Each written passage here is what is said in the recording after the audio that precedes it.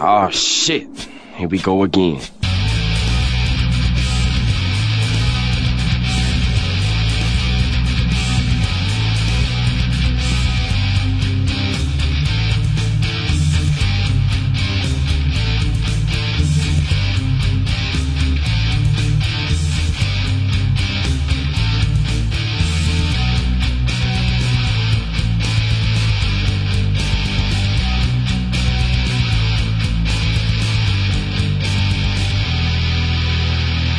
I'm a fucking mouse in the house. Cool. I'm And a cat. angry. I'm angry. Like Fucking angry. So I got like a bunch of mouse traps set up in the kitchen. Cool. I hope I hear one go off just like during the podcast, so I Excellent. can be like, "Got you, motherfucker!"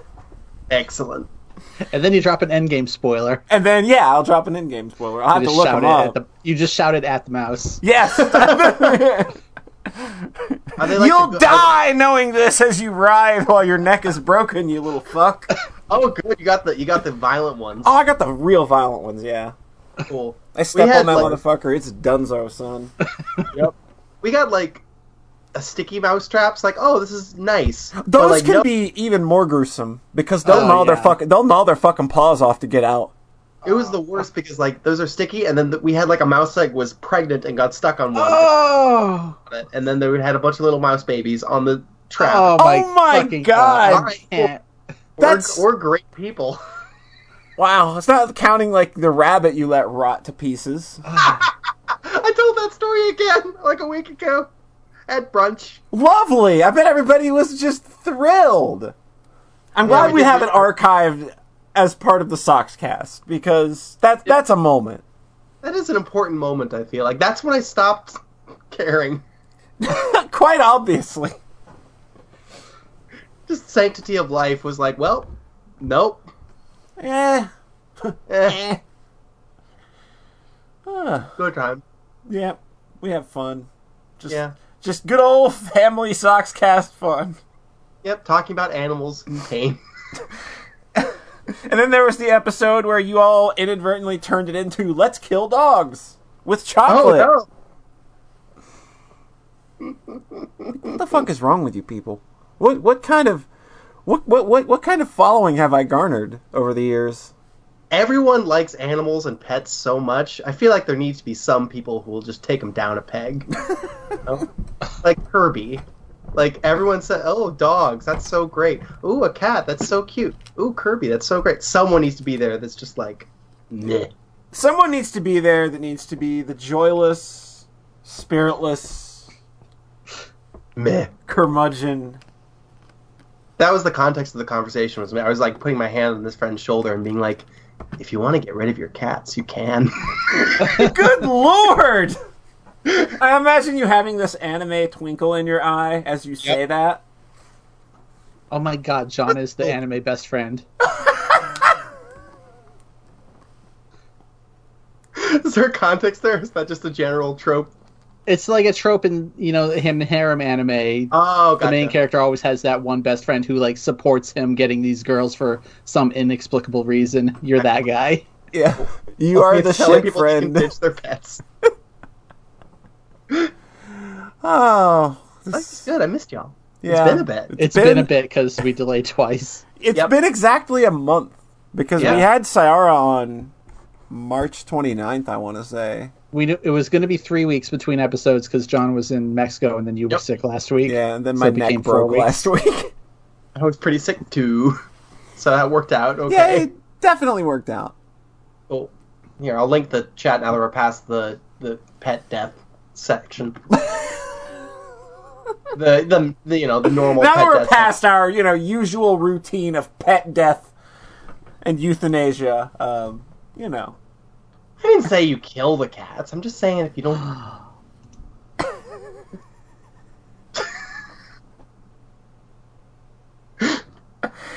This show is going places tonight, isn't it? Yeah, We I are. got some good topics. We got some great topics tonight. Welcome, everybody, to Soxcast, episode 93. Soxcast brought to you, as always, by Moon Pies. Moon Pies, snap into it! Chomp. That's how it goes, isn't it? Yep. Now, I'm not sure that the actual chocolate yellow cake with marshmallow filling disc makes a snap sound when you bite into it. If it does, call a dentist. Yeah, you might. Yeah, that probably wasn't the moon pie that made that sound. That was probably you. God, that happened to me once, like, eating applesauce. I was like, why crunch? What Why happened? crunch?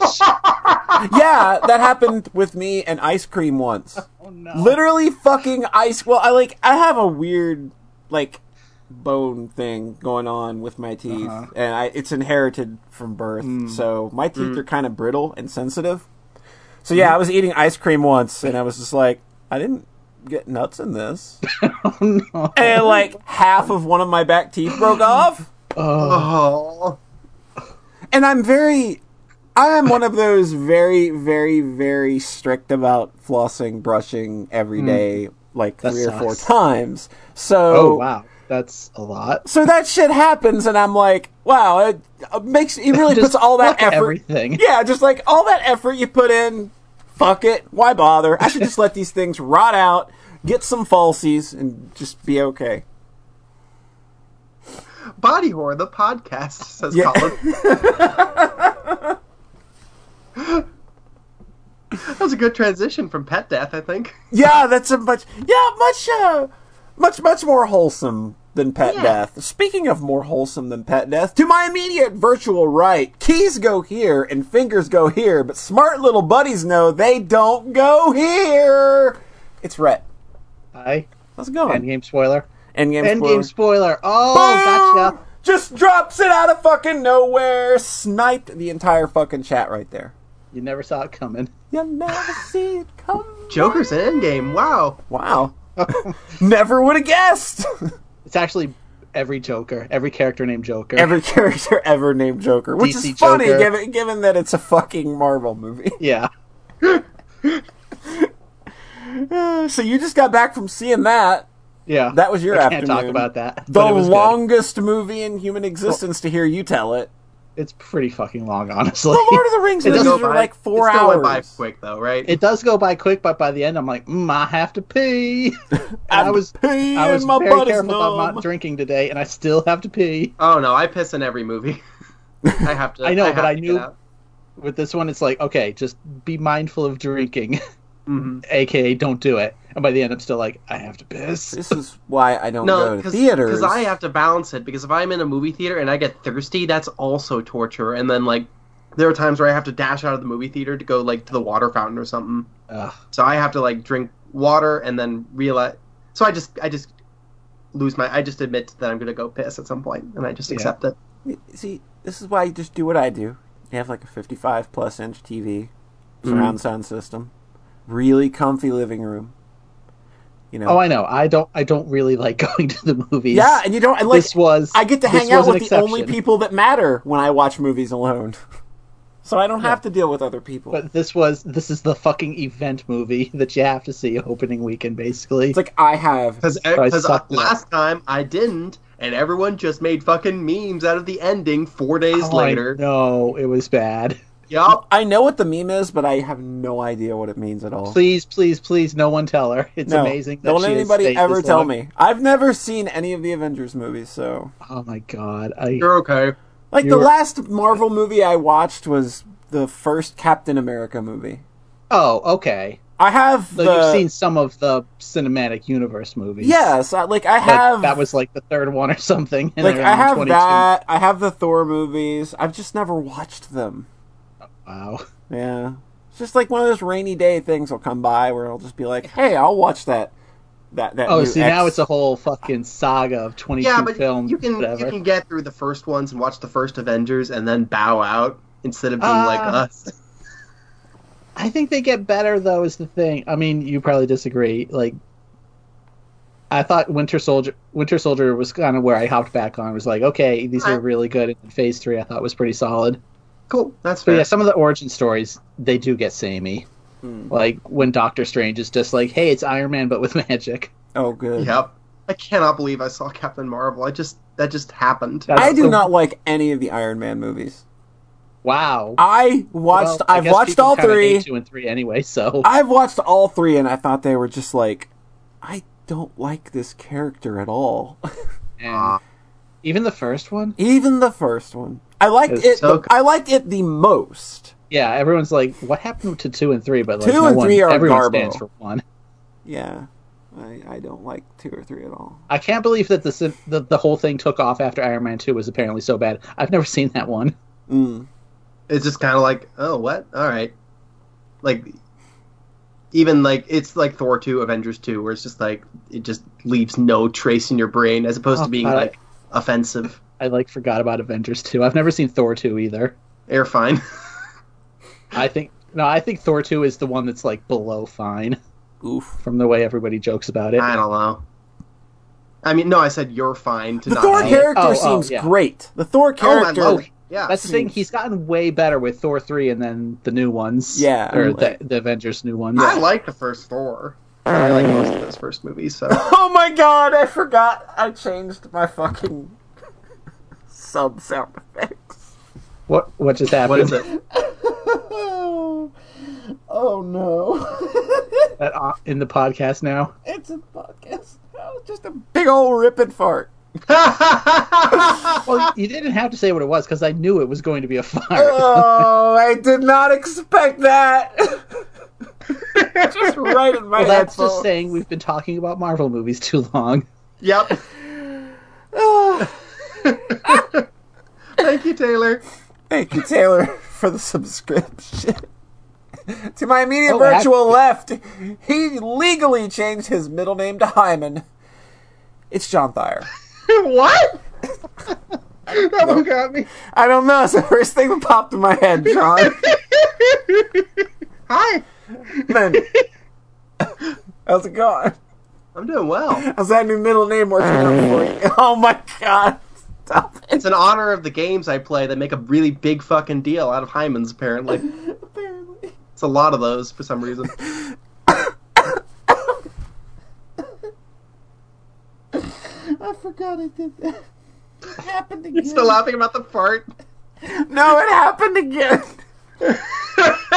It's like you all don't hear it, but I do. Because the alerts are on my end. Oh, how's that?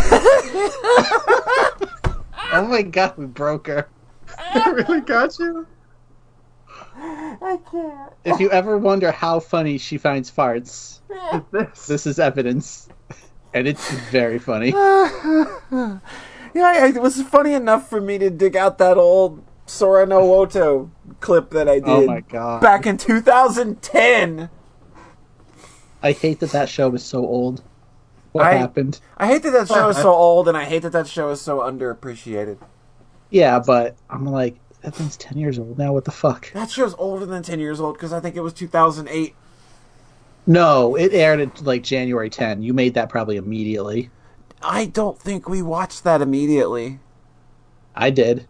I didn't. Googling. No, that was, I absolutely remember that was winter 10, and Monica was the next year in Okay. 11. All right. So is that just barely? Yeah, it's 2010. I wonder if that's just barely pre-John era. Like John, The Dark I think Times. pre-John. Let's see, like you, like it. I could just go to my anime list profile. We don't need and to. look. Though. We don't need to go down Jeez. that hole again. We don't want to go down that hole for like the Yeah. third time. like 7th. I'm pretty sure it was 2010 when. Oh, we you were started 7? talking, though. Yeah, he was 7. I remember 2010 was when I started posting on SMPS. Yeah. What's that?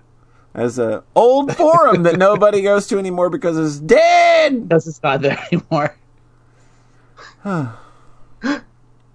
So John, before the stream literally killed me, I was asking how you were doing. I'm doing very well. You ready I feel for good a- today. You ready for a podcast? Yeah, I walked out in the sun. I thought about things I was going to talk about in the podcast, like I do while I'm walking by the beach, I guess. That's a good thing to do. That's a good thing to Like, do. oh, yes. Right. Oh, that'll be a good point. Are you joking? I thought you were back in Winter Town. No, it was sunny today. It was snowing yesterday, but it was sunny today. Yeah, okay. we've had The winter- shit weather all weekend, unfortunately. Aw, that was a bummer. Yeah. It was so miserable yesterday. It sucked. It was like wet rain and then snow, and then going back and there it is again. Thanks to snow. Oh, Jesus. It's just a great fart sound, too. Like, wait till you hear it. Okay, you know what you have to do? You have to go back and before posting the episode, you have to edit it back in so the MP3 version has it. Dude, it's recording straight live. It's fine. It's already in there. So it will be. Yeah, it'll be in there. But people watching live don't hear it? They hear it, too. Oh, okay. Everybody hears it except you two. Okay, cool.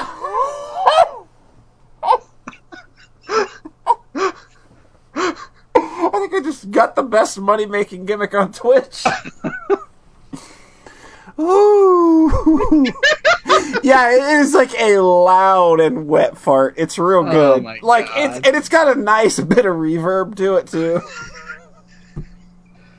This episode's off to an amazing start. I know, isn't it? John, get us started. You were the one thinking about a podcast while walking around. Yeah. So since you bothered to do some damn prep work for this thing, why don't you show us how a podcast is supposed to be done? I played a game that I really liked. Oh boy, I know what this is, probably.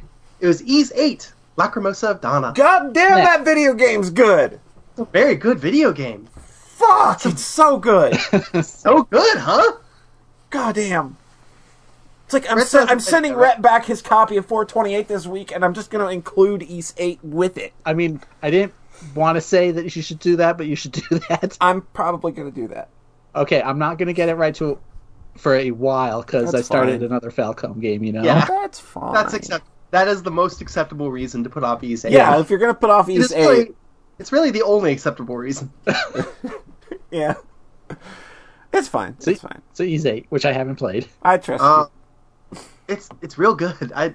It's just extremely assured at being what it is and telling the story that it wants to tell. And telling a damn good one for an Ys game, too, because those games aren't really long in the tooth when it comes to story.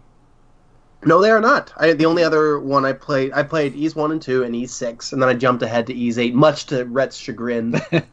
You skipped 7. 7's good. I know, I'm going to go back to it. No, I'm not going to skip. I need to do Oath, and then try Origin, and do 7. It's going to be great. See, I played those two first, and then I did 6, 7, and then I'm probably going to do Celceta 8. Cool. But maybe if Polly sends me 8, I'll just fucking cheat and play the good one. Yeah, play the good one, because I don't think Celceta's that good. Yeah.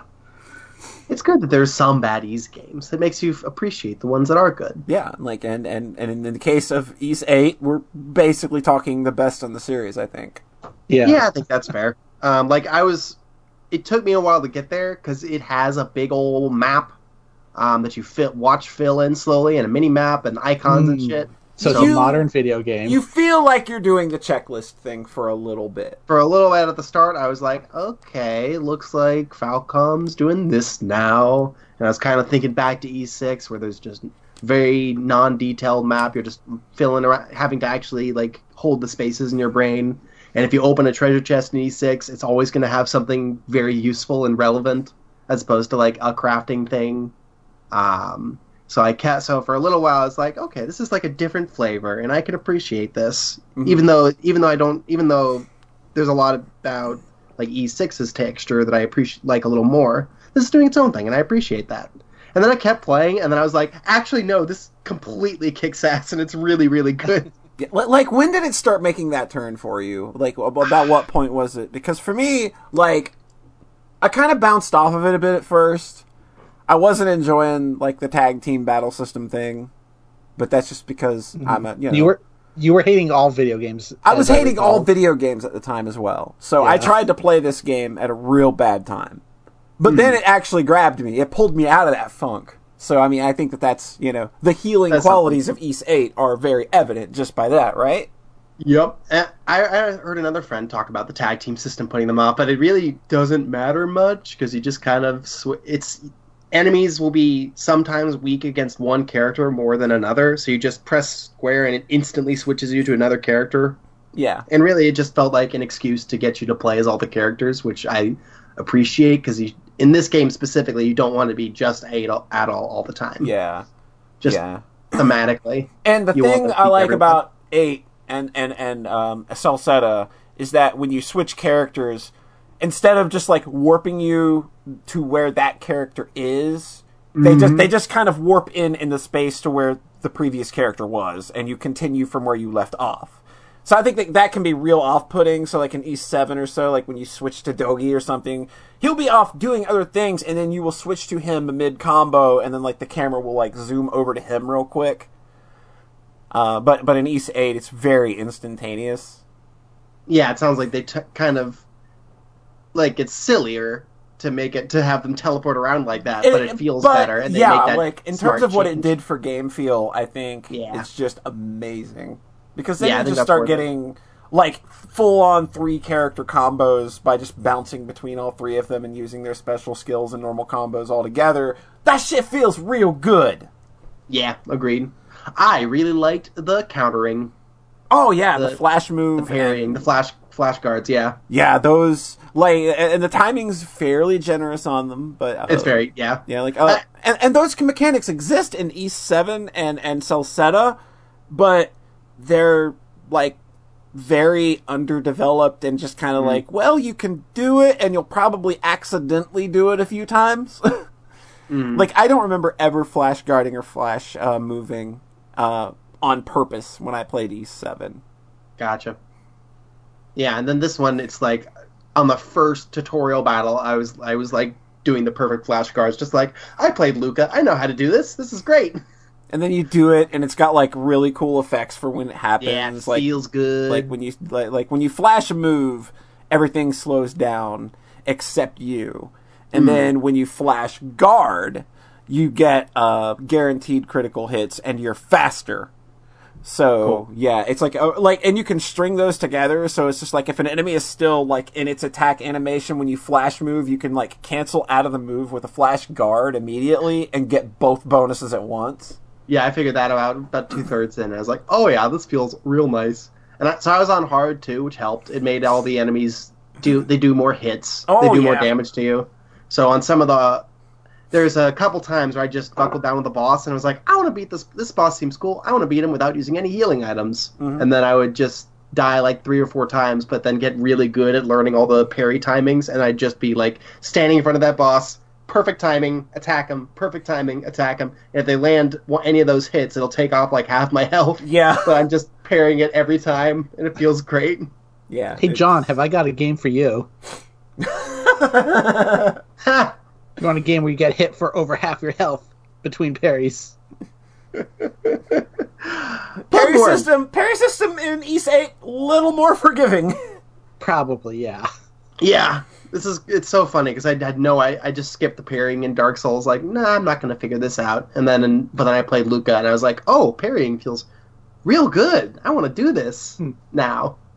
And then I did it really good. I just completely broke Breath of the Wild by doing that just from the beginning. Dustin Elysian Tale has a great, it has a great feeling parry system too, but it's so easy to do. Yeah. You just literally hold the button and you can be like 30 frames off and still hit it. But when they clash and you hear that, boom, it feels so good. So I appreciate that. I like the fighting in Ease 8 a lot. I really connected with the story and the world a whole lot. Oh man, it's real good. Oh man. It's got a parallel story that very slowly unfolds to the main story of being stuck on an island. And the way they dole that out and develop it and have it explode on you is extremely cool and affecting. Yeah. And I don't think I need to say more than that. It's very good. It's just like the character they use to kind of like to be the counterbalance to what's going on currently versus the parallel, and like the way they flesh that character out as well, and so much good earned stuff in that game. Yep. And it's a modern game with a bunch of icons on the map and percentage numbers you watch go up and whatnot. I 100% of that map. I found every icon. I did everything in that game. I did every quest. I completely, in the normal course of play, the normal pacing, I finished everything, and so it didn't feel stupid. It didn't feel like I was wanting to waste my time with the map stuff. So I feel completely satisfied with how that worked out. Because there's no busy work; it's just playing. Yeah, and it's just like the conceit of the deserted island and the way the quests and shit are set up. It all kind of just makes sense together, and they don't really like the game is just good at funneling you down a path where it's not that hard to go out of your way to do a few of those quests. Like I never had to like knowingly just stop for a few hours or something and go, all right, I need to go find 20 pieces of divine wood. Rhett, get over here. Yep. Divine wood. I get it. I'm talking about his Peter. Ha! See, that's good. That's the thing we decided would help make our audience metrics go up, is if we talk more about Red Stick. Yeah. Oh boy, yeah. That's actually back to the classics. That's actually the only thing we've been upping between episodes, is just like try to see if this. All right, we'll up it a little more. Did this work? All right, we'll up it a little more. Try a little more. It didn't work. Let's just up it a little more anyway. Maybe we didn't. Yeah, maybe it was just an off day. Yeah. So yeah. I think Ys 8's real great. I don't want to build too many more preconceptions for Red. I think he's going to have a very good time with it. He's going to enjoy this game, and I don't want to like overhype it or it's like the greatest thing ever. But I'm super hyped for Ys 9. Oh boy, I am. I finished it. Like the greatest compliment I think I gave it was like, I think this is as good at being what it is as Trails and Trails SC are as good at being what they are. That killed me. That killed me because you were like, it's like as good as those, but without the massive time investment. And here I am in the middle of them being like, oh. But then I started SC and everything was fine again. Yep. Well, so I was like, this is worth it. What I meant is that Trails is better, but it's better because it has like 100 hours to tell its story. Yeah. Like Ys 8 is doing what it does. It's doing it at the same proficiency that Trails does. Mm-hmm. But being more action and less and shorter and less story. So it's just as good. Shorter. But the story in those games before 8 was kind of nothing. Yeah. So the fact that this one has a good story sounds really nice. Yeah. It's nothing, but it's nothing in a way that was like really nice to me. Kind of like for when I you, played E6, I was like, oh, I like this a lot. I like the little characters and they come together in a nice way and it's a nice climax. Yeah. So I'm very at peace with how those early Ys games were doing their stories. But yeah, that's my Ys arc. I can do one more quick one. Go for it. Your arc of Napishtim. Yep, my arc of Napishtim. I played Wandersong. Man, that's another good video game. It's What do you mean this is a short one? John Thayer, are you sick? Talked about it last episode. Are you sick, John Thayer? Because so far you're bringing nothing but bangers to the party. I know. I'm gonna keep doing that. Don't worry. Whoa. Don't worry. I like this new John Thayer. Mm-hmm. I like playing good games. That's all I do here. Weird. Good games, good books, good stories. That's John all the way down. Yeah. So this game's real nice. It's real nice. I think I talked about it last time. It's real nice. It's literally the John Thayer video game. Yep. Oh boy, I felt I connected a lot with the Bard. He's so good. Boy. Oh my god. He's such a good character. It's just like it's a lot. Oh man. And Miriam. Miriam is like completely precious. Yep. Oh god. Character of the year. God damn. Oh, she's so good. Got that dance convo. Yes. So I was so terrified thinking you missed that. I'm like, they wouldn't let you miss it, right? No. I was going around and getting every scrap of dialogue I could. And you had this game accompanying you on a trip, so like I have to think that kind of like made things better if it like when and if there was downtime. Yeah, I think there was. It was like a couple times where I was like, all right, I've been in the sun for 6 hours. Let's go back to the hotel room and play some Wandersong. And it was nice. So I was thinking, like, it sounded like you played the first 3 chapters or so on the plane trip there. And I was like, that's a good amount, because after that, this game might start making you cry. Yeah. No, I just dabbled in it a little bit during the trip and then played it nonstop on the plane ride there and back and then finished it. Like a couple nights later. And boy, I ugly at the end, huh? Yeah. Whew. Just so y'all know, this is a adventure game where you walk around and you're a bard trying to save the world, and your only method of interacting with the world is talking to people and singing. Yeah. You have a sing button. You have a sing stick. And you have a dance button, and you can dance anytime you want. Dances never do anything gameplay-wise. Dances don't do a damn thing gameplay-wise, but you can dance your little heart out. And you can so find... I think in Chapter 5, like, the hidden dance is, like, Carmel dancing from old Toho videos or something. The dances are real good. Yep. I missed the last one, but I looked them up. The last two, but I looked them up online later. Yeah. They were very good. I missed a couple of them, too. Like, and you got to kind of dig around for them. You got to find the dance. I'm proud of myself finding the pirate one. That one's good. That one's tricky, and it's a good dance. Dabbing makes you move 6.9% faster. True. Not wrong. I found that out on their Twitter later. I mentioned before that like the main lead on this game, and I found the developer chapter and it was very sweet. The main guy that worked on this, Bainoff, he made a game like 10 years ago that I played, and then like made a big show on forums or whatnot about hating a lot. So that Jesus. And I come and play this one, and it's like, well, you won me over.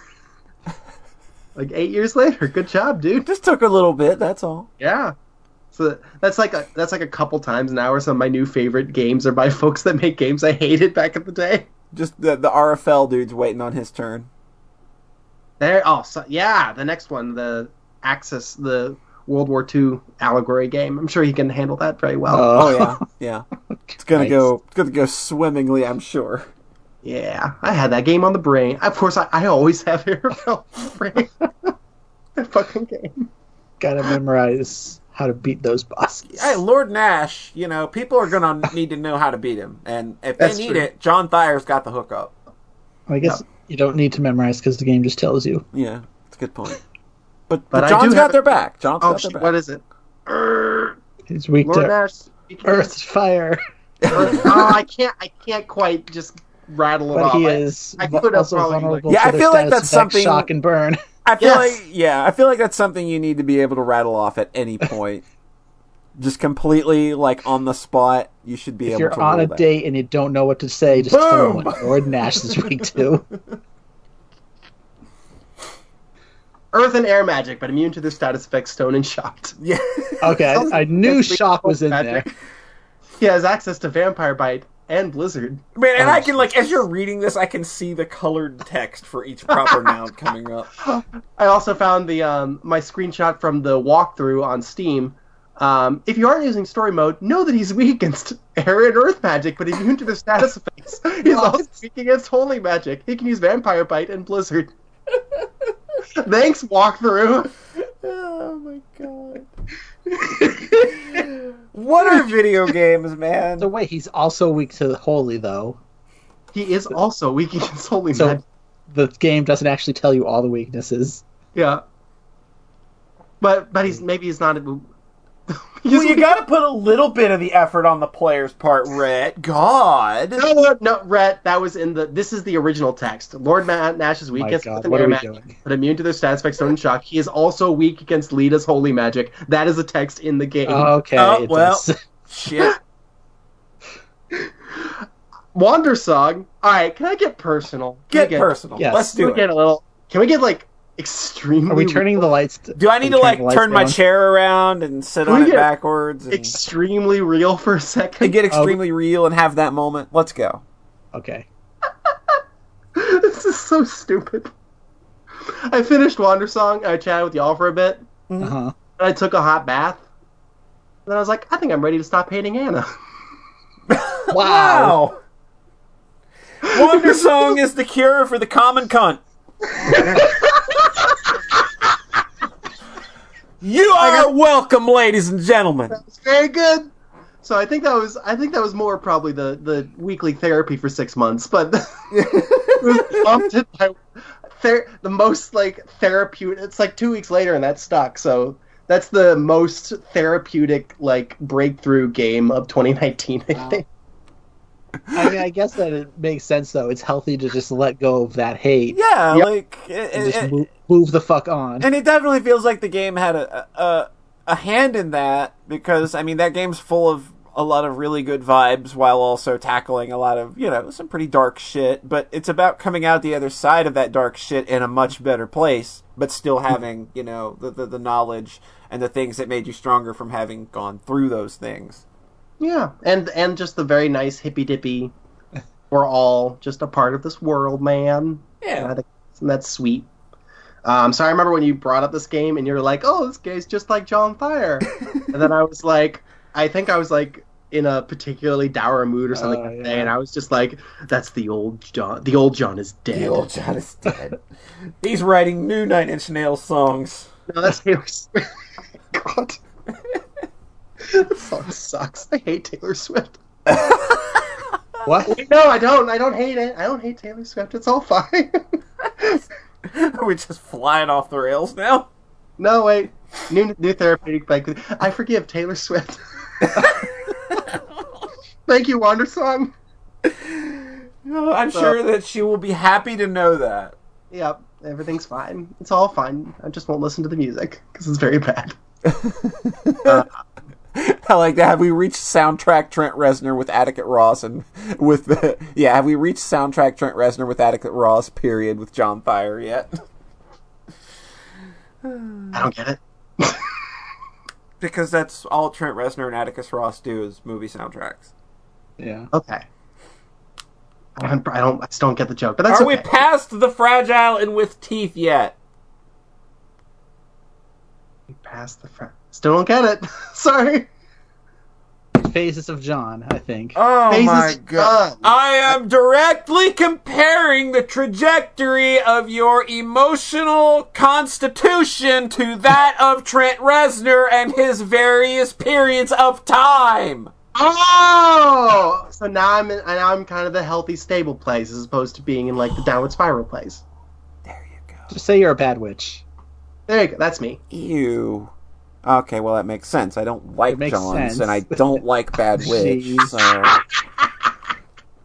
I was listening to all my Nine Inch Nails albums alphabetically, and it skipped over Bad Witch, and I was like, yeah, because it's not on my MP3 player.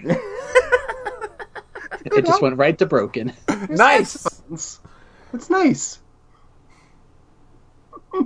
So that's my Water Song life journey, I guess. Stupid. Can I say one extra thing about that game that I don't think I mentioned it last time? Sure. That game feels like it embodies the anxiety of millennials. Yeah. Where, and I feel like another game I played earlier this year, oh shit, now the name is blinking on me. The guy who did Noidu Love. Oh, I was... Iconoclasts. Yeah. Because both of those games are about like, hey, the world's ending. Okay, cool. And then the end of the world arrives, and it's like, oh, this was a lot closer than we realized, huh? Oh, I thought when you said the world was ending, it would be like 10 years after I'm dead. Yeah. I feel like these games channel a lot of that. Oh, no, it's like here by chapter 4, dog. Yeah. Well, and given just- that these games are things made are by much people more- in that age range, Yeah. like, it's not surprising. Mm-hmm. No, it's the boomers will be dead for 10 years Mm-hmm. when that happens. Yeah. And nobody will Yeah. care that they're dead. I know, That's true. yeah, for real. I just feel like there's a vibe in both those games where it's like end of the world stories are going to get maybe more intimate coming up. Yeah. I mean, I think that you're already seeing that. I mean, there were a couple of games that were mentioned on Giant Bomb's Game of the Year thing last year that I know kind of hit that same kind of thing. So, yeah, I think that that's definitely, like... Cool. It's a very real... It's just a very real thing, okay? Yeah. And it's understandable why... that this generation is rightfully anxious about. Oh, y'all fucked up the world and then gave it to us. Thanks. Thanks. Man, But, when did this it'll be fucking okay. podcast go all socio-political? I was catching up on the chat for a second. I didn't realize it was I didn't realize it was Eleanor with the joke that I didn't get. Sorry, Eleanor. It's okay. It's great. Like, we live for those kind of derailments here in Soxcast land. Yeah, Yep. for real. There we go. Okay, hopefully my connection was bouncing for a bit there. Hopefully it's You're good good now. now. You're good Yeah. now. You were robot, After but I 5S. covered for you. After 5 asks if Wandersong would cure his hatred of Sword Art Online, it didn't cure mine. Yeah, John still So- hates it. So, Yeah. Still hates Sword Art Online. That's unforgivable, obviously. yeah. Like, that is the unforgivable sin. Imagine you... Yeah, man. Wow. Imagine being able to let go of your hatred of a cunt. And you can't let go of the hatred of SAO. I think that says a lot. About SAO, yeah. Yeah. Pretty bad. It's very bad. It's a much more recent wound. Maybe in That's time. true. That Maybe too. in time. That too. Maybe, and then I'll watch season 2. Oh, God. No. Don't Oh, do just make that, it fresh. John. Don't. You, Don't. you can move on, but you I will shouldn't come go to your house and beat you about the face with a tactical flashlight. I have one. See, and that's why she's a 10 in intimidation. Those things are. I sent that as like, oh, I think an 8, and I saw everyone else being like, oh, low, you don't intimidate me at all, and I was just like, am I going to make someone feel bad saying that? I hope I didn't make anyone feel bad. Up there. You didn't hear that, and then we're just like, oh, John hates me.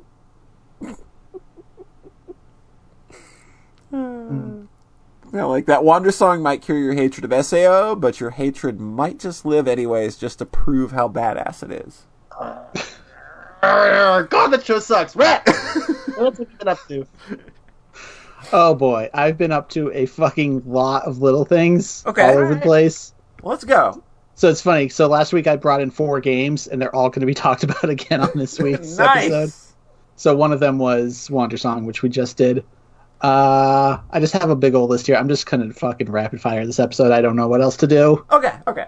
I finished Baba Is You after that game being insanely long. I thought that game was at most 20 hours. I have 60 hours on Steam, Jesus. and I've still not beat every level, but I've gotten to the ending. And See, even that's what that I was going with, to do. I was going to play it to the ending, but then it's like, oh, it's like a fucking 60-hour investment. Oh no, I have RPGs I could play. there's an early ending that you can get super early after beating like 3 levels, but then there's the true ending, which is just it goes.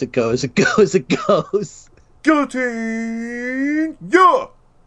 It's just Did you have a good time with it? oh yeah, I love this game. It's just very long. I think the difficulty kind of levels out after a point, which is good because if it kept getting harder, I probably would have completely broken. Because I remember having to look up solutions in like areas like 4 and 5, and then but I never like immediately gave up on a level, and I would be like, I'm going to stare at this one for an hour, and then eventually I'm just going to, for my own sanity, I have to look up the solution. Because a lot of times you'll get tunnel vision. Like, you'll think something has to be one way. Mm-hmm. Like, there was one level I was doing where it's like, okay, I have to put this thing here and this thing here, and one of those was just straight up wrong. Mm-hmm. So, like, I was never going to actually finish the level because I was so 100% locked into this false notion of how it had to be solved without even realizing it. So, like, I solved even, like, towards the very, very end, I solved a lot of the levels on my own. But it starts to get really weird at the end, which is exactly what I wanted. Well, yeah, that is the kind of game I want to go off the fucking rails by the end. Yeah. So was it recognizably a game by the person that made Environmental Station Alpha? No, it doesn't. It never breaks its rules. Okay.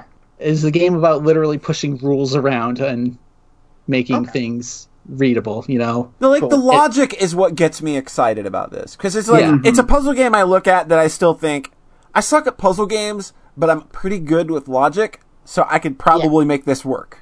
It's still a lot of block pushing. And, like, sometimes the block pushing just straight up gets in the way, where it's like... Yeah, see, like, that's my problem with block puzzles, is like, I know what I need to do with a block puzzle, it's often the space and the amount of space you're granted to do it are the problem. Like, in this, sometimes... Plenty of room to push around the blocks and you'd be fine. Exactly! That would make things totally solvable for me. Yeah. there's a lot of areas where this is just a little bit smaller than it needs to be for no real reason, like just because they want a tight play space. What's really, like, this is a minor issue really, but it is annoying when, like, you know the solution and you're just pushing stuff around, and then you get to the end and you're like, ah, fuck, I pushed that one against the wall, now I can't pull it out. I have to rewind. Like, it's just stupid shit like that, where it's just like, listen, that's, like, some stuff will be wedged into the corner on purpose at the start of a level so you can't get it out. Mm-hmm. But when it's like a block you have access to and you accidentally push into a corner and then can't get it back out, it's like, well, fuck, that's just stupid. That always feels bad. Yeah. And the game's very good about, rewinding, like, you can undo in every turn, and then the more you rewind, the faster it goes. Mm-hmm. So you can just, it's kind of like, almost like Braid, basically, where you can just rewind back to any point in the level you were at. Yeah, like that kind of game needs that kind of functionality. Oh yeah, definitely. But the thing about the end game, and I'm going to speak very carefully to avoid spoiling it, is that how you solve a level starts to affect the outcome. And that's the stuff where it was like, I need a fucking guide for this, because holy shit. Right. Because it's like, okay, in this world, level 7 you solved this way, which got you access to levels 8, but if you want to go to 9, you have to go back to 7 and solve it this way. And I'm just like, fucking what? Like, it gets weird. It loops into itself, basically. This is so funny. Because I played the 12-level prototype and was like, y'all need to play this, it's so wild. And now the new one is just massive. I imagine that you probably said that, probably even at a point on a podcast, and we were just God like, yeah, okay, I know, sure, I'm sorry. whatever. I wonder when that came out. Yeah. I just imagine John mentioning that on a podcast at some point, and me and Rhett just kind of like, yeah, okay, we'll totally play that, John, sure. Okay. I thought you were referring to me, like, every time Rhett brings up Baba Is You, mentioning playing the prototype. No. Oh, okay, gotcha. Yeah, I might have mentioned that, like, in 2017. Right. That game's really good, but eventually I was like, okay, like, there's just so many... There's only so many ways they can build a level, and they do, like, literally every single permutation probably possible, because there's over 200 levels. Mm. Where it's just like, okay, a level where there's something that kills you in the way. How do you get around it? Right. And then when you start having to solve levels in multiple different ways in order to access certain things, it becomes a lot. Mm-hmm. God, this has 1,200 reviews. It became super popular on Steam. It was like this flash in a pan thing. Yeah, then like Wander really cool. Song just barely broke 50 in 4 months. No. Wander Song must have more than 50. I think if you scroll down to like all reviews, because sometimes that thing on Steam only shows like within 2 weeks, I think. It's something weird. It might. I just know that I just remember that big hoopla with like Luca and Wander Song being these weird outliers that were on a bunch of Game of the Year lists, but Steam's like, that's not really a video game. I know. And then they fixed it for Wander Song, and then they didn't fix it for Luca. And didn't fix it for Luca, so yeah. Great. Oof. It's got 300 now. I mean, yeah, what becomes popular on Steam feels kind of random. Yeah. But this is just nice really good. It's nice when good things get successful. Yeah. Yeah, and this is a good thing. I played a little bit more of Sekiro. Sekiro? Sekiro. Shadow Die Twice. Sekiro. It's just... You are so southern. I don't know... What? Sekiro. I played Sekiro. Christ. He's near Boston. Sekiro. Whatever. God. I don't know I'm how being I feel that about person that on game. purpose, okay? That game drives me nuts because the combat against regular enemies feels so fucking good, but you don't really have to engage with it because you can literally backstab everything. Yeah. And then, like, you should not ever die to regular enemies in this game because if you get seen, you can just run away and they have leashing like in Dark Souls. Yeah, they leash and just forget about you. So you just run away for 30 seconds and they forget about you, and then you just walk back up and one-shot them. It's like regular enemies shouldn't ever actually kill you. Do they like when they go back to the route? Do they turn their back, or do they do that walk backwards kind of thing? Some of them will totally turn their back to you as well when walking back. Yeah. Like it's kind of random, which they'll do. Some of them will walk backwards. Yeah. Like I know you're out there, and so I'm not putting my back. And You're some of them will just literally in my line of sight, and I can see Yeah. you, but the game logic says I can't move beyond this circle. Yeah, there's some weird stuff like that where it's like this boss very clearly won't go past this line in the sand. So like I saw someone being like, okay, leash him to over here, then get behind him and start attacking to push him over this invisible line. And once he's over it, he won't do anything, and then you can just stand there and attack and win. Oh, jeez. So that's a pretty bad one, but that's the one mini boss I haven't killed yet, so I might try it later. But basically, so mini bosses are infuriating because they're really hard. Regular enemies shouldn't ever kill you, and then the main bosses I fucking hate to death, basically. So I'm just all over this game. I think a lot of it comes down to what I realized. I forgot how I felt about at the end of Dark Souls 3, which was basically, I'm just so fucking done with these bosses. Yeah.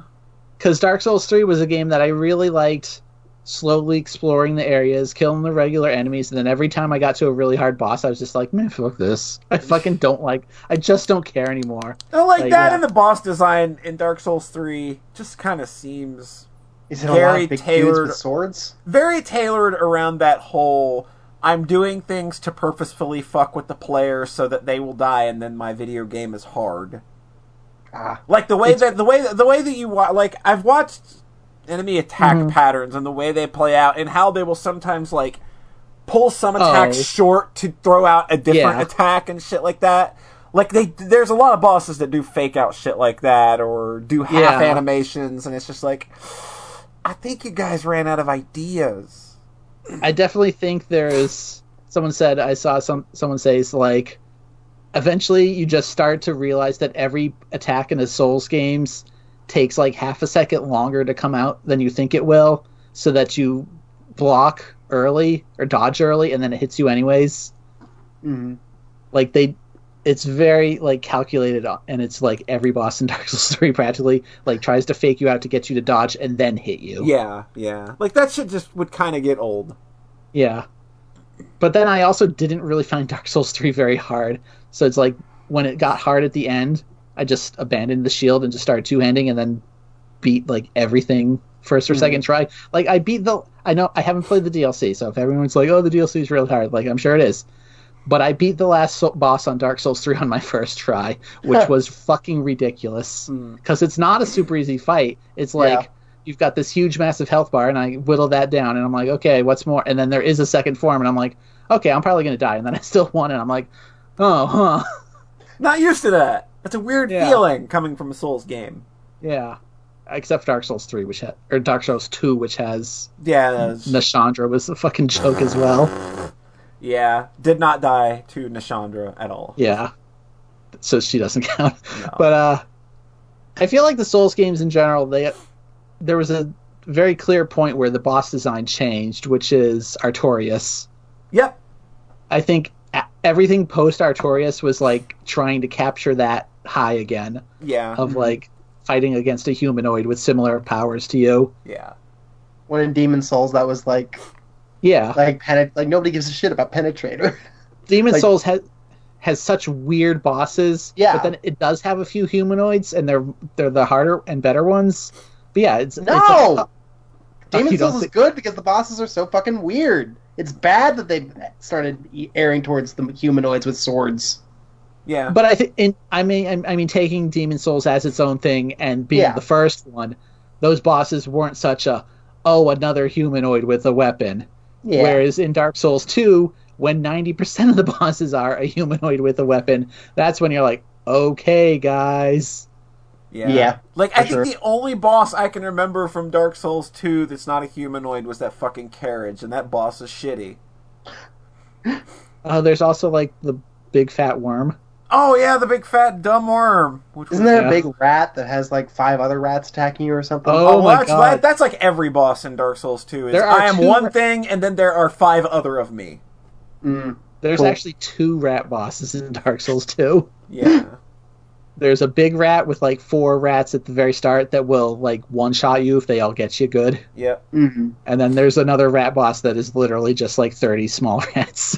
Is it also just more bosses? Like I don't know. If Dark I Souls think it has more. Yeah, Having Dark that many Souls 2 I bosses. think has the most bosses of any Souls game. Yeah, they Gotcha. jumped on that whole, like, oh man, our video game's hard, and Yeah. every boss is Artorias, guys. Come on. So Sekiro Yeah. has less bosses than any of them. I think there's Sekiro. Sekiro. Sekiro. It's a good video game. I think there's 13 total, and they start to repeat. There's also less content in this game Oh, than any of the others. yeah, they repeat, because I remember somebody telling me that, like, the drunk fat guy repeats. Oh, that's a mini boss. I'm just talking about the main bosses. But they also start to repeat the mini bosses. The drunkard is probably the most offensive one. There's 4 of them. What? There's the one in the past, there's one in like Ghost Town, there's one at the end of the game, and then there's one in the past again. I'm kind of glad I'm skipping this game. It's just and the thing is like I never had trouble with the very first one in the past. Mhm. In the Flaming Mansion thing. Mhm. So I think he got me once, and then I figured out what to do and just clear the whole area out so I could fight him one-on-one. Mhm. So he got me once, and then the other 3 I all got on my first try. And I'm like, I just don't find this mini boss hard, and now I've had to do it 4 times. 4 times! Jesus Christ. But yeah, they also start to repeat a couple of the main bosses, which is real offensive. Yeah. Like, they change it up a little bit, but like, there's one boss that is like, has 2 phases originally, and then the remix is just you fight both phases at the same time. And I thought that was going to be the worst boss, and I ended up getting that one first try because they hold back like this. They do not move nearly as fast as the originals. But it's just like, oh, An odd bit of Okay. restraint from Software. oh my god, that fight would have been insanely if they moved it like they do the originally, because that was one of the bosses that like tilted me originally. Oh. So I'm like, So you were Literally real stoked could. when you got to him. yeah, Hey, Rhett, yeah, did you beat the game? no. Oh. I haven't given it a full try yet. Basically, I got past the boss that I was tilted on, Mm-hmm. played through the end game area and had a really good time. Then got to like the big cinematic boss and had a good time. And then I got to the last boss and was just like, nah, I'm not even going to fucking try. I'm just going to come back to this later, or maybe never. Not feeling it right now. Is that with or without any special enhancements you made? No, that's didn't use any special besides cheating the money, because the money in this game drops so fucking slow. So Wasn't I bought, there? like, Didn't you? So did you just try it with like the 90% speed mod? and then- I did down. You're really trying to publicly shame me here. I'm trying to get to the point where I can Oh. just drop you cheated not only the game but yourself, obviously. Yeah. Oh, What so- was your journey with that? there was one boss that there was 2 bosses actually that I really couldn't get a feel for. And so I tried downloading that thing, lowering the speed, and then still losing. And I'm like, well, it's not really the speed that's fucking me up here. So eventually I just put it back to 100 and got Okay. good. Oh, okay. Then you're fine, obviously. Although Yeah. you haven't won yet, so you didn't cheat yourself. I did have a thought. I was like, what if I fight the final boss at like 50% speed and then close the game after winning? then fight him at 60% speed. Then fight him at 70% speed. And just see how high I can go before. You're just Jump over the bamboo shoot every day, and then one day you're just jump you're 6 just feet. practicing speed runs like I do. That's all. I just feel like the way people talk about the final boss in this game is fucking bananas. Because it's a 4-phase fight. Oh It's- god, It's that is so not fucking usual much. Souls. Yeah. That's not usual for Souls. And it's just like, it sounds super technical. Like there's the whole like certain attacks you have to jump, certain attacks you have to dodge, like that you can't parry. And it just sounds like so much. And the fact that like the one time I fought it just to be like, this is the final boss, right? Okay. Like I got past the first phase using like all of my Estus. And it's like, oh boy, I really don't feel like fucking doing this. Do you have to go grind for more Estus after you die? No. Bloodborne makes you do that, which sucks. Bloodborne and Demon Souls make you do that, and this sucks. Yeah. It's not as bad as in Demons. Didn't Bloodborne kind of like change the way storage works though, so that when you pick up blood vials, they just go to your storage and you can just go pull more I think out? it was always like that, but the limit might have been 99, and then they bumped it up to like 1,000. Oh god. But yeah, Bloodborne has some grinding. There's grinding in this game too. Like there's the whole skill tree thing, and like the experience you need to level up gets like obscene at some point. Or like I'm near the end, and it's like for a skill point it takes like 12,000 experience, and I've seen people saying like the last one will cost you like 75,000. It's like, Jesus. what? Why? Yeah, this I don't seems know. like the kind of thing that would benefit from you being able to max it out comfortably near the end. Like, that just, to me, makes sense. Yeah, there's the whole thing with the items that increase your health bar. I ended up just looking up a guide for where all those are at the end. Yeah. And hey, guess what? There's a bunch that are missable. Of course. But I didn't actually miss any. I happened to get... It's like... You got lucky. I got lucky because I was very persistent. There's one area that changes twice for story reasons, so it kind of changes which mini bosses are there. And I happened to get both of them in like the middle phase that are pretty easy to miss. Wow. Because they're gone if you get too far towards the end of the game. How do you feel about permanent missables in video games? I think they fucking suck. Yeah, I'm kind of on that. What about you, John Thayer? You love them, don't you? Yeah. That's what I thought. This made me think about, this made me think of you playing for the Frog the Bell Tolls and then not finding the health items, getting fucked at the end. That really made me angry. Oh, I was enjoying that game, and then it's all of a sudden, oh, well, you straight up cannot win because you did not find one strength item. Like, you have to be at X level strength to beat this boss. You didn't find it. Fuck you. Yep. There's no gameplay in the bosses in the fighting red in that game. It's all just like up in with stats. but and then you they're can just automatic. miss it. I don't know if the missile. I don't think it's permanently missable, but I was at a point to where it's just like I would have to trudge back through an entire dungeon and then out into the main world to find it. Yeah, Okay. I couldn't imagine doing it. I was just like, wow, that sucks because I just happened to not run into that issue while playing it. Yeah. So I was well, I had a better experience there. Yeah, like as soon as that happened to me, which was like 3 or 4 hours in, I was just like, all right, video game, you done fucked up. Yep. This isn't on me. This is on you. Yep. Still better than Link's Awakening. So I'm going to cut myself short and transition. Hey, Polly, Yo. Speaking of games where one person can have a really good experience by not missing something critical, and one person might have a really miserable experience when they miss something, what did you play? Well, I played 428 Shibuya Scramble. I believe you talked about this last episode, I think. Yeah, this was the fourth one. Yeah, Last week I talked about Baba and talked about Sekiro, Wanderer Song, and 428. So 428 Shibuya Scramble is an awesome visual novel. It was produced like a movie, where it's like just real life actors and photos and full motion video. It's told really well. It's a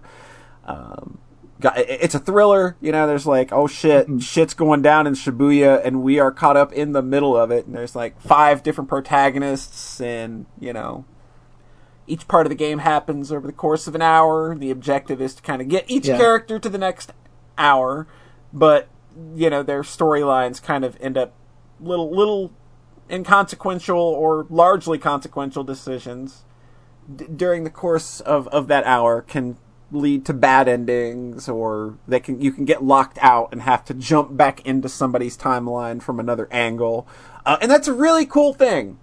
They make that work really well. I really like the characters in that game. There's a lot of really good character writing. Man, they're very diverse and lovable. Especially, you know, there's that one guy, Yanagashita. I could not know He his is name. so good. You want to know what he did prior to this video game? Oh, I saw that he is like an actual actor and stuff. He's not really an actor. It's more of he's known for having lived in an apartment naked for 18 months, surviving only on sweepstakes winnings. That is his claim to fame. What? It was a Okay. reality show back in the early 2000s. That's what that's his largest claim to fame. Oh my god. And then it was being broadcast live, but he wasn't made aware of that. He thought they were just taping, and he didn't know. Oh God! And he What? didn't know that it was being aired. He just thought it was being taped and shown later. So that when they did the finale of the show, they lead him out, they blindfold him, they bring him in, and it's like another apartment. And he's stripped naked again, and they're like, What the fuck? You have to do this all again. And he's just like, fuck. And then the walls come down and there's a studio audience. God. Okay, so It's 428. real fucked up. That's so weird. But now That's- he's like a producer now. He's climbed Okay. Mount Fuji. The dude's lived a life. He's sounds like he's living life now. But yeah, a lot of great characters. The journalist is just super good. Just up in He is so over the top. he's ridiculous. so over the top, just pointing in people's faces and screaming all of the time. They make the anime tropes work really well, despite the fact that you're looking at people. Cool. That's a really cool trick. I like how at the end of some of the hours, he's like, "I've got 4 minutes to write this article." It's obscene. Yeah, it's so stupid, but Stupid minor characters like the waitress that's rolling her eyes at him every time. every time. Yeah. They tell that story so well. It's so fucking good. It does a really good job. I'm sorry to keep cutting you off. No, It does go a ahead, really go good ahead. job of jumping between moods Yeah. without being too jarring. Because I love that. the one doctor, Oh, or man, scientist guy, yeah. his story's kind of a bummer. Yeah, it's real And then to fucking jump from dark. him to Tama and just the insanity she's going through, Yeah. it's whiplash, but it works somehow. Yeah, it's Spike Chunsoft doing what Spike Chunsoft do, and that's just crafting really good narratives with characters that are super appealing and just they knocked that game out of the park with everything. But I got a big fucking bone to pick with it. The final chapter of that game it consists of a 2-hour time block. And by this time, some of the characters have kind of just reached an end point. So you've only got 3 characters to deal with by the time you get there, because the other characters going into this final part of the game, you're going into, everybody's funneled down the same path very clearly now. It's the most linear part of the narrative. So everybody's on the same page. We're all going down the same road. Mm-hmm. So this is at a weird juxtaposition with how the game's mechanics work in terms of everything being weird and disconnected from one another, and how these stories seem so very disparately connected. The jumping around makes a lot of sense to kind of make the things work, or the little things that one character can do or can't do that will affect another character's timeline in a big way that may or may not need to be fixed. That works in all of the chapters prior to the final chapter. When I got to the final chapter of this game, it was fucking every 2 to 5 minutes of me being locked out or thrown into a bad end, just because of just multiple choice after choice after choice. And it's just they bury themselves so far up their ass with the game mechanics that I got completely sucked out of the ending. And it really bummed me out.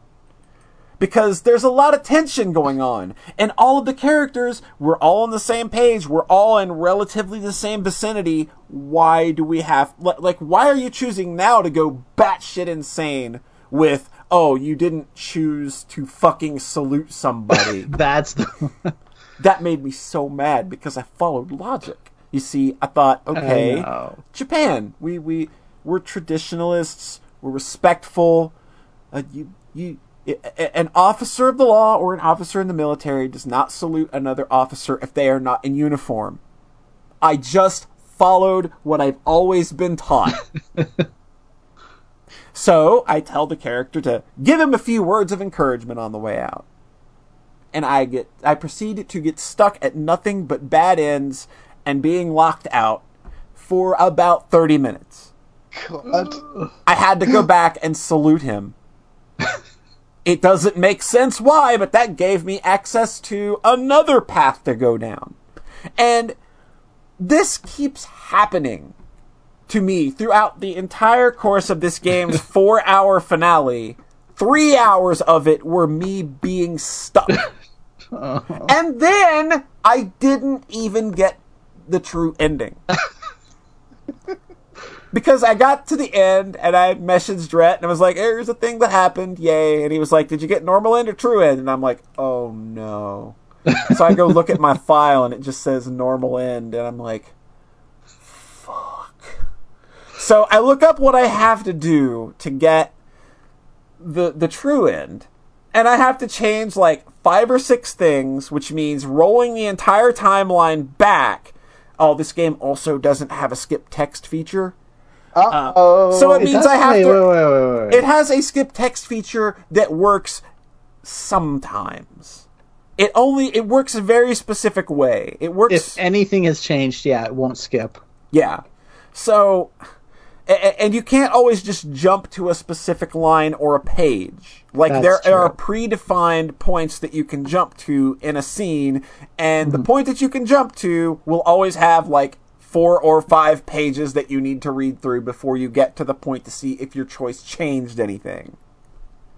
And this is also the point in the game where bad endings inexplicably stop giving you hints as to how you arrived at that bad ending. No! Oh, I like that. Just the way it says, there are no hints after 1800 hours. I didn't like it at all because Of course not. It totally fucked with my experience because the salute thing pissed me off. Yeah, Because it that's was bullshit. like, what the fuck? Literally nothing changes. He says the same fucking thing afterward. It's just for some reason, if you choose to salute somebody, then you're given the jump point. It reminds you of his brother or something. Yeah, it's so fucking dumb. And I it's think- just like, don't Can get I- me wrong, I love this game. I think it is great. Okay, you were so mad afterwards. I was so fucking You made a mad, tweet though. I thought you might regret. Like, I just feel that my experience with the climax was completely ruined, that though, sucks. just because the game Yeah. went so far up its own ass with the choices and shit. But yes, what were you gonna say? I understand why are there... It's like you step on a rock the wrong way in the ending and you get a bad ending. Like, I understand why all those are there, because it's supposed to be like this miracle that the characters were able to make everything work out. Right. Like, through all this sheer luck. I think that stuff is fine. I think the way you jump to other characters, and especially the way those are unlocked, fucking sucks. Like, that makes no sense. Yeah, because you're abs- jumping to characters that you couldn't previously jump to. That, and the fact that, like you said, like, when the characters are all in the same area, and, like, so you're seeing the same scenes multiple times, like, through, like, I'll just say, like, Aichi and Kano are, like, right next to each other a lot. Yeah. So you just see the same, so, like, having to read through their perspectives Like, they're multiple times saying the is same dumb. fucking things, but you can't Yeah. skip through it because you haven't technically read it. Yeah. I think they absolutely could have streamlined it down to 3 characters, like Aichi and Kano, one of the guys at the other scene. Yeah. And then made those jumps not as fucking hard to find. Because there was one that I also didn't find where it's like, oh, I think it, like, you have to be in a bad ending or something. Yeah, there are a couple where you literally have to be locked into a bad ending, then make a jump from the bad ending to another character, which will... In the past. Yeah, in the past, which will then negate the bad ending. It's wild. Like, it's fuckery that I can appreciate, but in terms of the way it is implemented and just how often I was getting slammed with this shit, and just how often I got roadblock, like, it just ripped me out of it. And, like, when I went back and did the true ending, I was just like, whatever. Yeah. Because it's not I really remember... it's not really that different. I mean, for one character, it definitely is, but... Well, for one character, it is, but it's just like the main crux I of know. what's happening in the ending doesn't change. You just kind of Yeah. get an update. I just remember my reaction to the ending was being like, man, this is just way too start and stop because of how jumpy between the characters Yeah. it gets. Yeah. But I definitely didn't get frustrated in the way you did, and that sucks. Yeah, like the visual novel being a visual novel got in the way of me enjoying that The climax. visual novel being a game got in the way. Yeah, Yeah. Also, It's like, really I played good, this though. climax over, like, 3 days, so also I wasn't as, like, urgent to finish it yeah, like instantly. I was just barreling down. I was just like, this was my evening. This was me. Yeah. I'm gonna like, oh great, my whole evening was garbage. Like, I remember getting to what it calls the epilogue, you know, that last box, the epilogue, and just being like, okay, time to go to work. So Oh, I read it wow. the next day. So, like, it was already start and stop for me, but, like, the previous 2 days, or maybe 3 days, Wow. were, you know, that 2-hour block of... Yeah, I did like one or Piecing two. through. I did 1 or 2 hour blocks a day, so like I was just cruising through that thing. You cruised through... I thought, like, that Sunday you did, like, most of that game. Yeah, I did. I couldn't believe how fast you got through it. Yeah, like last Sunday I did like probably I did probably 4 or 5 in-game hours just last Yeah. Sunday. But hey, like when you're laying on a couch, you feel Yeah. like shit, and you got a TV. Turns out a visual novel's pretty good company. You got a good God, TV, a yes, comfy it is. couch, and a bad back. There you go. That's a Yeah. good video game. I like Okay, it. so that was the end of the video game. There was nothing else after that ending, right? No, there were other things. Oh, There are a couple side stories Oh. that you can unlock. There's a quiz you can do. oh God, fuck the quiz. The quiz is real dumb, and it unlocks All these the- side episodes that aren't very good. They are awful. Yeah, they're pretty terrible. I read These- one, the one about our favorite guy. Yeah, and it and wasn't even good. that was not very interesting. Yeah, it's just like these little one-off gag episodes, and like it's cute. I get it. You know, you include that kind of stuff. Okay, moments, things like that. I get it, but I was just kind of like, yeah. I'm not gonna sit here and read all of these and then try to do the conspiracy ending and shit like that. So the conspiracy endings are super, super short. I'll just send them to you on YouTube. Okay, later. yeah, do that. But there are 2 interesting side stories that open up once you get the true ending. You get one of the characters in the game, sister. You play through a little portion as her perspective, and then I cried for 3 hours. Oh my God, 3 Oh, hours. Yeah, I didn't cry for I 3 mean, hours. I tweeted. I didn't "Boy, cry this- for 3 hours. It was just quite Okay. literally. I wasn't expecting it to go the way that it did, and then it started. Then I messaged Rhett and it's like, Rhett, this story is gonna have a blah blah blah ending, isn't it? And he was just like, wow.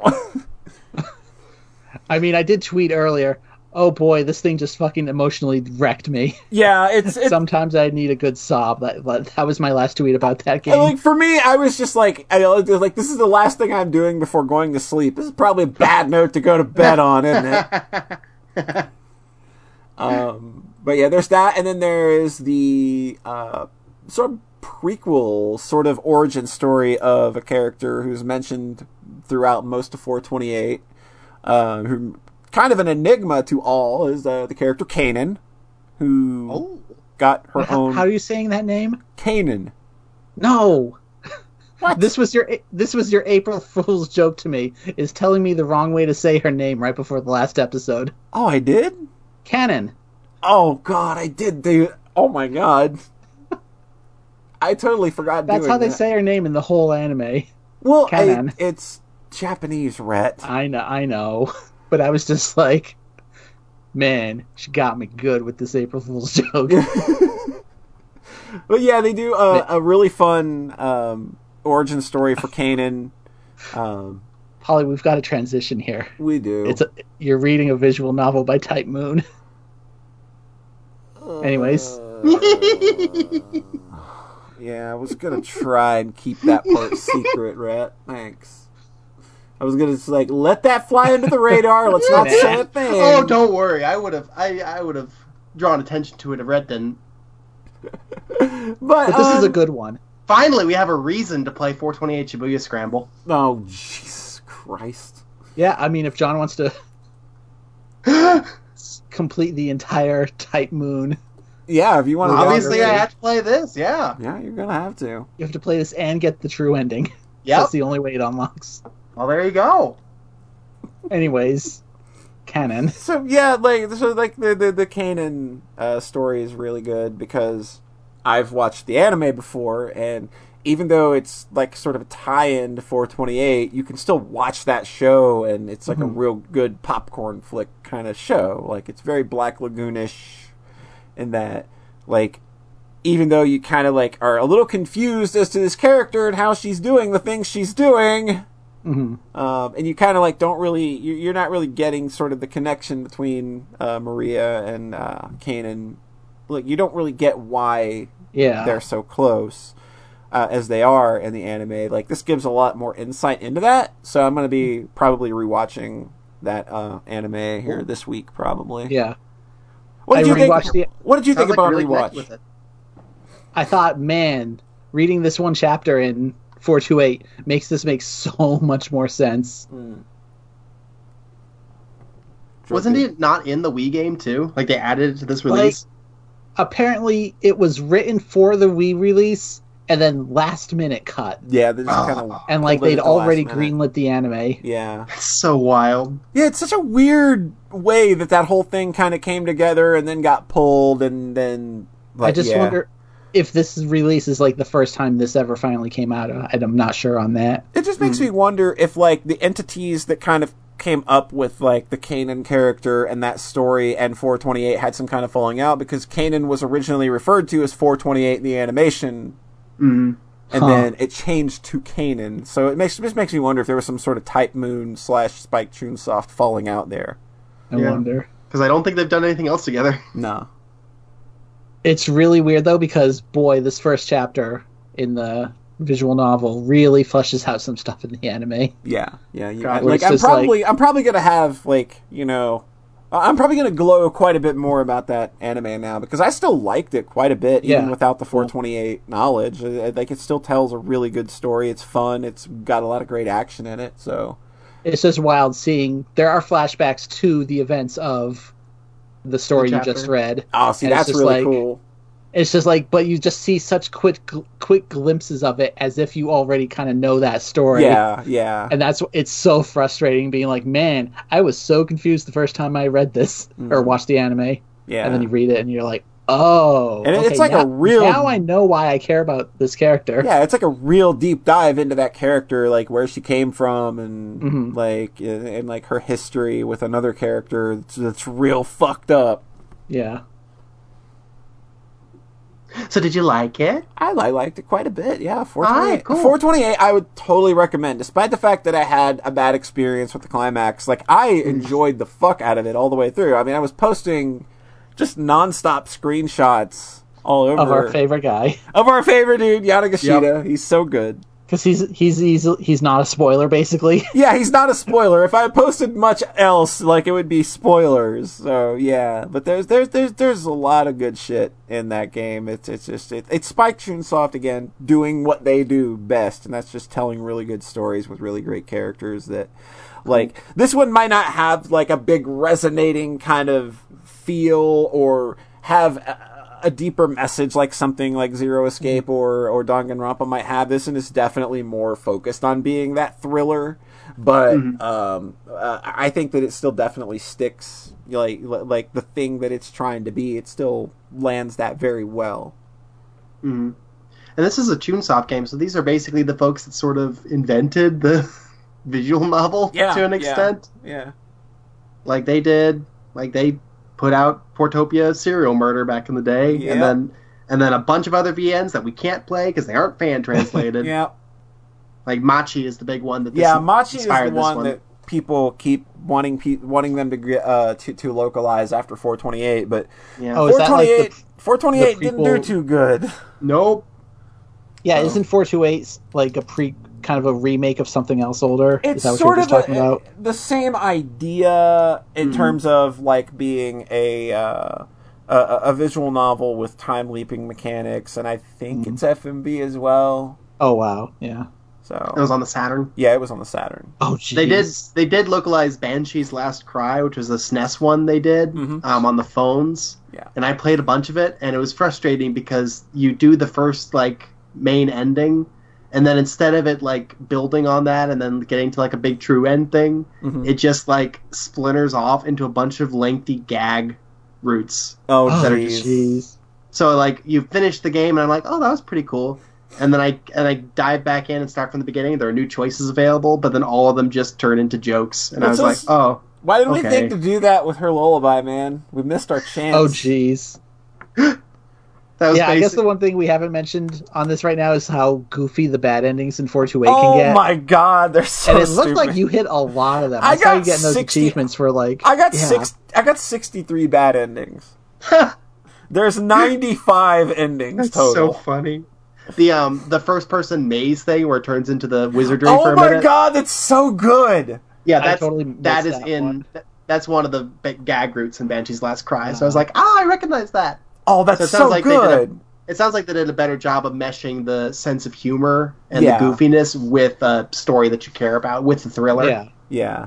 And just how they managed to pull that off with like real life actors, like because like Is if wild. if it's an anime character, you can look at it and see a lot of these silly things happening, but they still made it believable with actors, and it's just like that's something I was really skeptical about. Is just because this is a very anime situation that these characters are in. How do you make like how are they going to use stills and a few full motion videos here to and like no voice acting whatsoever to kind of make this work? And they fucking do it. They totally do it. That's cool. Actually, There's a little voice acting in the Cats ending. Oh yeah, the cats. And there's like the Kanan side story is completely voiced as well, And anime. and the anime, of course. So it's like this weird, super harsh shift in style Yeah, Yep. to where it's now you've got voice acting and anime style. I wonder if that actually was. I wonder if that was why they just didn't include it. Like it was just too jarring for them. and it's I don't know. not directly related to the events of 428, even though Gotcha. it kind of Yeah. is. Like there are like the ways that Kanan's origin story tie into 428. It's a little tangential. So it's just like it's more or less just sort of like Yeah. how she came to be and who she is, like where she met somebody and all of that stuff, and like but After kind of completing everything, it's definitely more of a prequel to the anime than it is an extension of the game. yeah. But I read the Kanan one, then the other side story at the end of the game that goes back to FMV actors and no voice acting. Yeah. And that was so fucking jarring. Yeah, I Going did. back to people. I did those in reverse because it was just like this is gonna Yeah. be weird if I do it any other way. Yeah. Because I just went straight to Kanan because that's the one I unlocked first. And I'm like, oh, there's another thing. Okay. It's just funny that you have like when you go to the character select screen and then there's Oh, this yeah. there's this real life little girl standing there, and then there's this anime portrait girl. of Kanan. So it's like all of these actors that you can choose from, and then there's the cartoon. It's like a Yeah. Who Framed Roger Rabbit bullshit going on. It is really funny. Did you do the jump at the end of the Kanan one? Yes. That's also super That's weird. also real weird because you jump right back into the main story with the actors. Oh man. There's absolutely no reason to do that, as far as I know. No, but the there's fact that not. They put it there just so you know, this anime girl lives in the same reality as all these people. Oh my god. Yeah, I'm looking forward to rewatching Kanan though. I have not watched it since I bought it. So There's some goofy parts that I didn't like, but overall, it's really good. cool. Like kind of knowing more about that universe. Cool. So yeah, that's 428. That's like kind of like the biggest thing that I really did. It's time for the heel turn. John Thayer. What else you been up to? Well, I've been playing something very cool and good that I want to talk to y'all about. Okay, so it's not the thing. Oh yeah, because you did. Yeah, you used adjectives that I would not really. I played Final Fantasy V. Oh, again, I would You not. didn't talk about that last time? No, I didn't. I don't want to dwell on this long, but I had a really nice Okay. time with it. Okay. I just never liked that game very much. I know, it's I- so weird. You're both so weird. I just played it and I didn't hate it, I just fell off it. This was like 10 years ago at least. It was during... I played it and was just like, yeah, this is this. Okay, honestly, I got stuck at one of the X-Death fights and just fell off. They're real hard.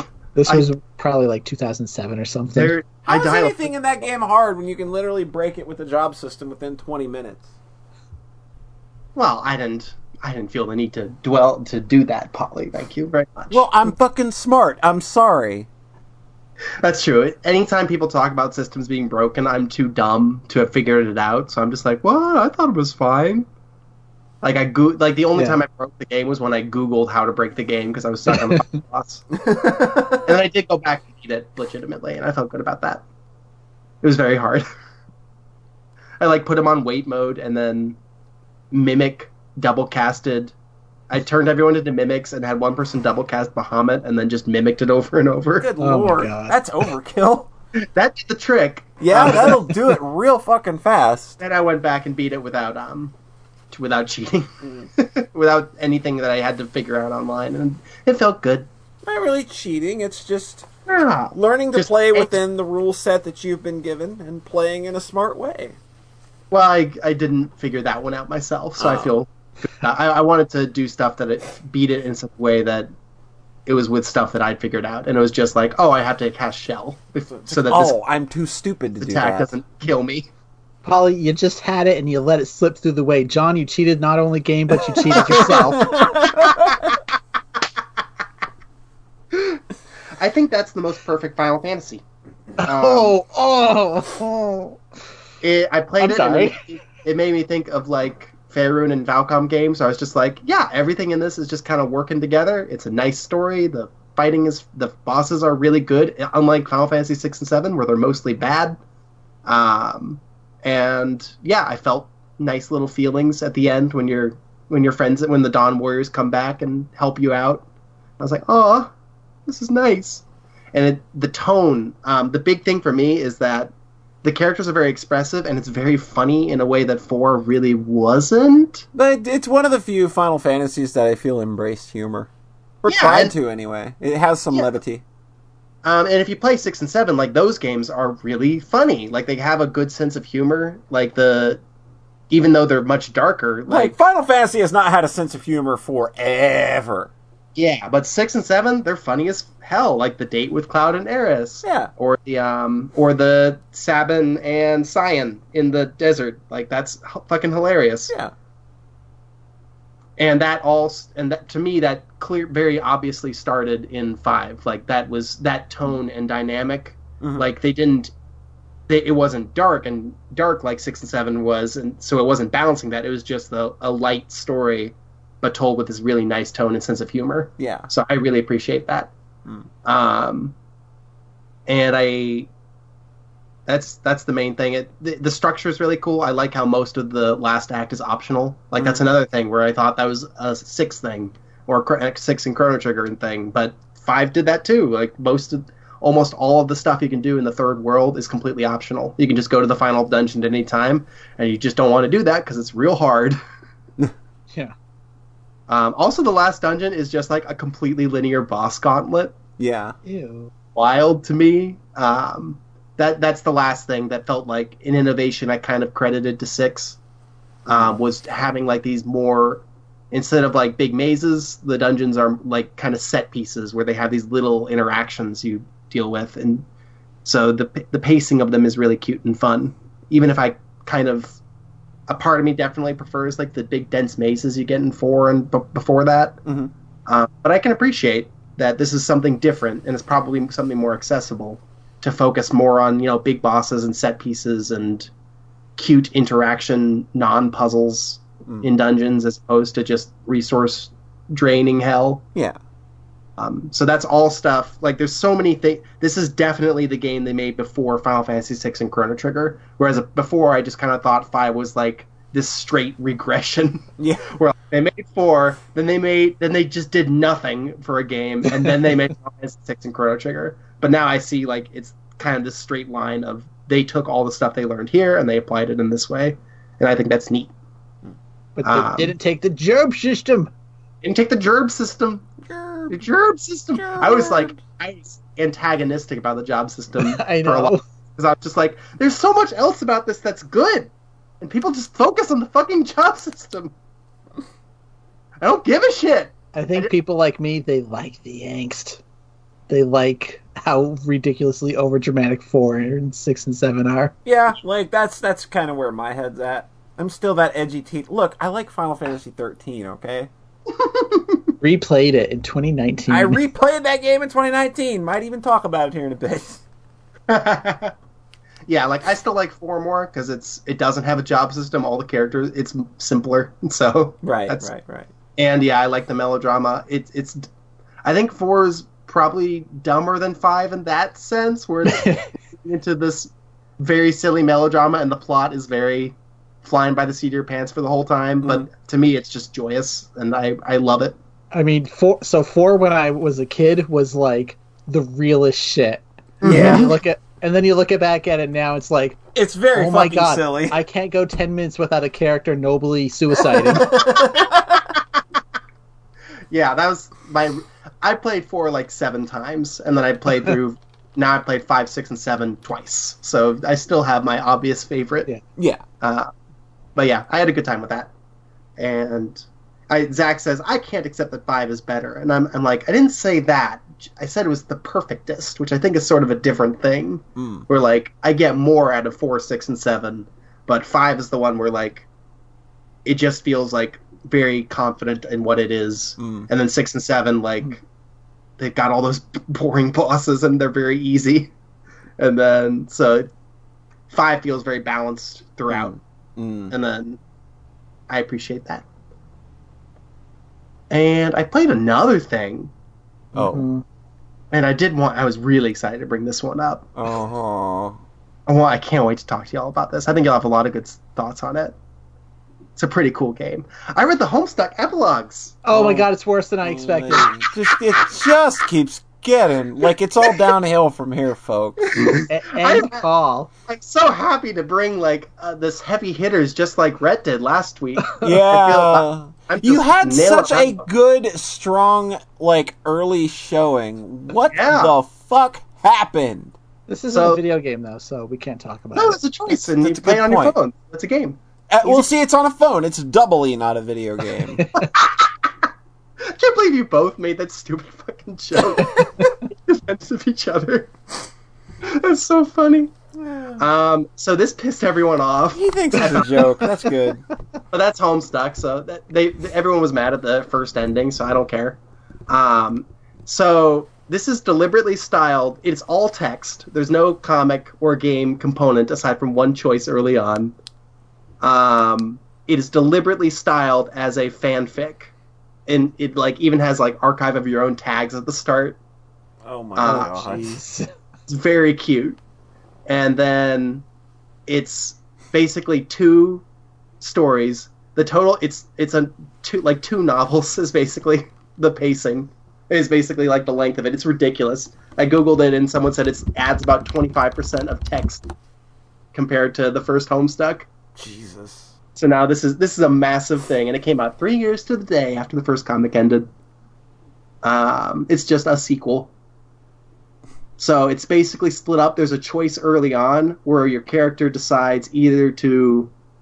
John, the main character, either decides to Of course.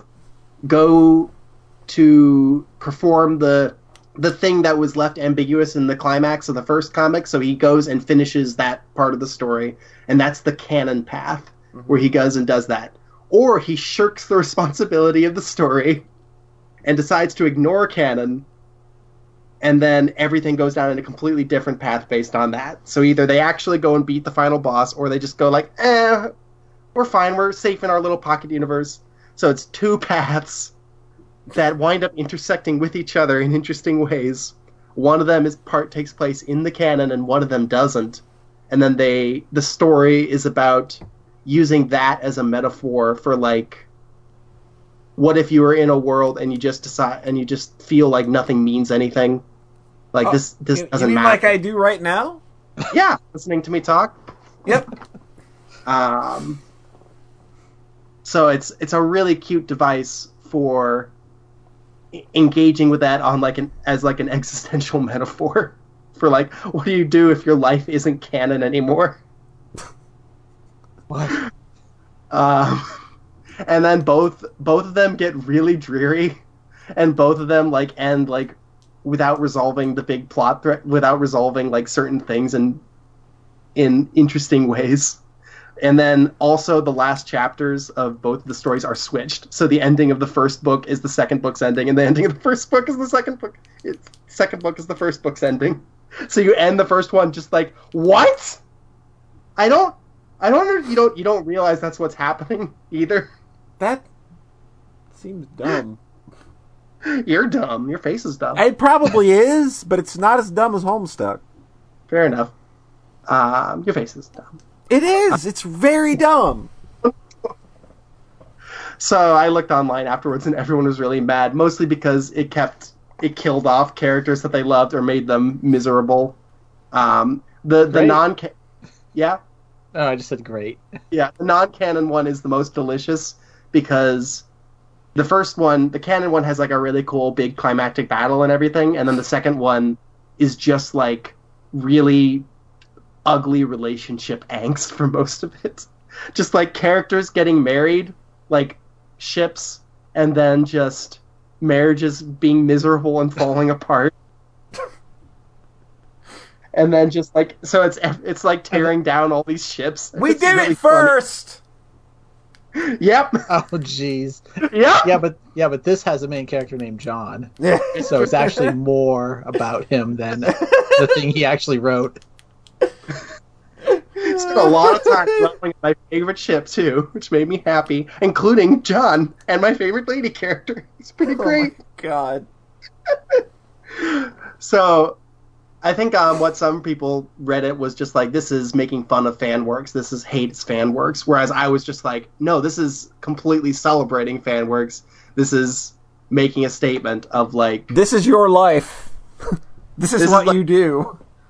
this is making a statement of like, if you think about yourself as the main character of existence, and you completely concern yourself with being part of this grand narrative instead of just living your life and trying to be the best person you can be to the people around you, you're going to suffer for it. And I thought it was a really cool little message that people didn't pick up on because it's the internet. And I played like 4 things in a row where I looked up online and everyone was mad at the ending, even Wandersong. Even Wandersong. God. So, yeah, I had a good time with that. There's one more thing I wanted to bring up, though. Kind of bringing my hands together. Just one more little thing. And then that's it, actually. I don't have anything else. I feel like I can just get it out of the way now. It's probably a little tiny discussion we can have together as good friends. Oh, yeah. I played a lot of the 2000 Type Moon visual novel, Tsukihime. I played that. You did? Yeah. Polly played all of that, so Yeah. you can just have over here without me. That's Yeah. true. I It's going to be a real Polly- good conversation, let me tell you. don't, Oh boy, don't spoil Polly it. never told me how bad it truly was. I don't think we need to necessarily get into like triggery territory about it, but it gets pretty lousy in a lot of ways. I really like it in a lot of other ways, though. Of course. Yeah, because I'm realizing that I kept engaging with all this ancillary Fate media by other authors, and it's just like, oh, this is bad. Oh, and this is bad. Oh, and this is bad. This sucks. Oh, boy. Why isn't this good like the first VN? And I'm reading Tsukihime like, oh yeah, it's because it's not written by the guy I liked. So, I don't actually have too much to say, I think. I'm Okay. a little embarrassed because I'm a little bit bashful about it, I think. But It's Yeah. it's not good. I was so amazed when you came in with CL is trash. She is. She's garbage. She's a complete and utter trash can. Okay, wifey wars. Now I'm back in. There we go. Now It's we're so at good because Shiki sucks so much, the main character, that I didn't. yeah, he's real fucking terrible. Yeah, he's real bad, and I didn't even consider the idea of hating any of the girlfriends. It's like what? But what? CL? What? I don't, huh? But, no, Yeah, what? Shiki is just complete unmitigated garbage. Oh, yeah, he is a Great very bad. protagonist. He's a I fuck boy. I confided in Rhett when one of the scenes like got under my skin in a bad way. Yeah. And then How bad are we talking? Which scene? I was talking about the graphic rape porn. That's All right. all of this visual novel. Yep. They do not do that in Fate. To the same Wow, extent. 1 point for Oh, Fate. dude. What, Rhett? Oh, Fate, the series with the rape worms, doesn't do the thing. No, like that. All the stuff with the worms is off screen. Like it's bad. It's gross, but it's like I literally don't. The one thing I'm really confused about is I knew Polly read this whole thing, Huh? and all she. You cut out Rhett. Oh, we lost him. What? Oh, there We we go. lost you. All Polly could say was, All Polly could say was that it's really boring. Yeah, Like, it's real fucking boring, but it's But- also real fucking gross. Yeah, so I don't know why you kept reading it after shit like that. Dude, it was Thanksgiving week. I was on You break, must have and I had been so nothing fucking- to do. But like, there's boring, and then there's graphically offensive. Yeah. You know, Yeah. I can't believe you didn't drop it after some of the shit I've heard about this now. Yeah. I was just like, oh, he spends the whole thing in bed. Boring. Yeah. no, it's not boring though. Yeah, it is. No, Yeah, I think it's- that might be one of the routes you haven't gotten to. I'll get there eventually. It'll be fun. No, No. it won't. No, it won't. It'll be very, very boring. And Because I didn't know Honestly- one person could write 7 straight hours about laying in a bed doing nothing. This And is being exciting. sick. Oh, man. This Didn't is know that could exciting. happen. The main character Shiki is both very strong but also very vulnerable because he's extremely anemic and frequently collapses in anemic exhaustion, Yeah. which causes a lot of conflict. But yeah, it feels very deliberately made in the sense of like it's building to these little confrontations and climaxes, just like Fate did to me, where the parts that are slow to build up a relationship with this character and build a sense of normalcy that it then breaks apart. So in a lot of ways, it just feels exactly like this same basic pacing and structure as Fate, to the point where it's also like a lot of ideas that were in Fate were just right here first. So it's like, oh, okay, you're got your 10 ideas, all right. Yep. The big thing for me, besides the really bad parts like we mentioned already, is the because like those parts are just, they don't help the story at all. They're really bad. They're very much there for voyeuristic reasons. Yeah, it turns into just straight porn. There's no tension. There's no, you completely lose track of being invested in the story. And it's just like, oh, okay, someone was jacking off to this. Yeah. And that's Mollusks. mollusks. But then the big thing for me is that the music's really bad. Oh, God, yeah. There's like 10 tracks. They're like, a couple of them are like 10-second loops. Yeah. And it's a 30-hour visual novel. Like, we afterward had half as much music as this entire game. Yeah. Afterward is an hour long, and we weren't selling it. Yeah, we probably had shorter loops. Yep. Taylor, I did the math on like the minutes of music. I counted, and it was Taylor Payne half as much music as in all of Tsukihime, which is a 30-hour game sold commercially. That's incredible. God, he's real bad. I think you can hack in like you can hack in arrangements or whatnot, but I Just I don't- hack in the Mario World overworld theme. There you go. That's a Mario 3. I can't summon Mario World music.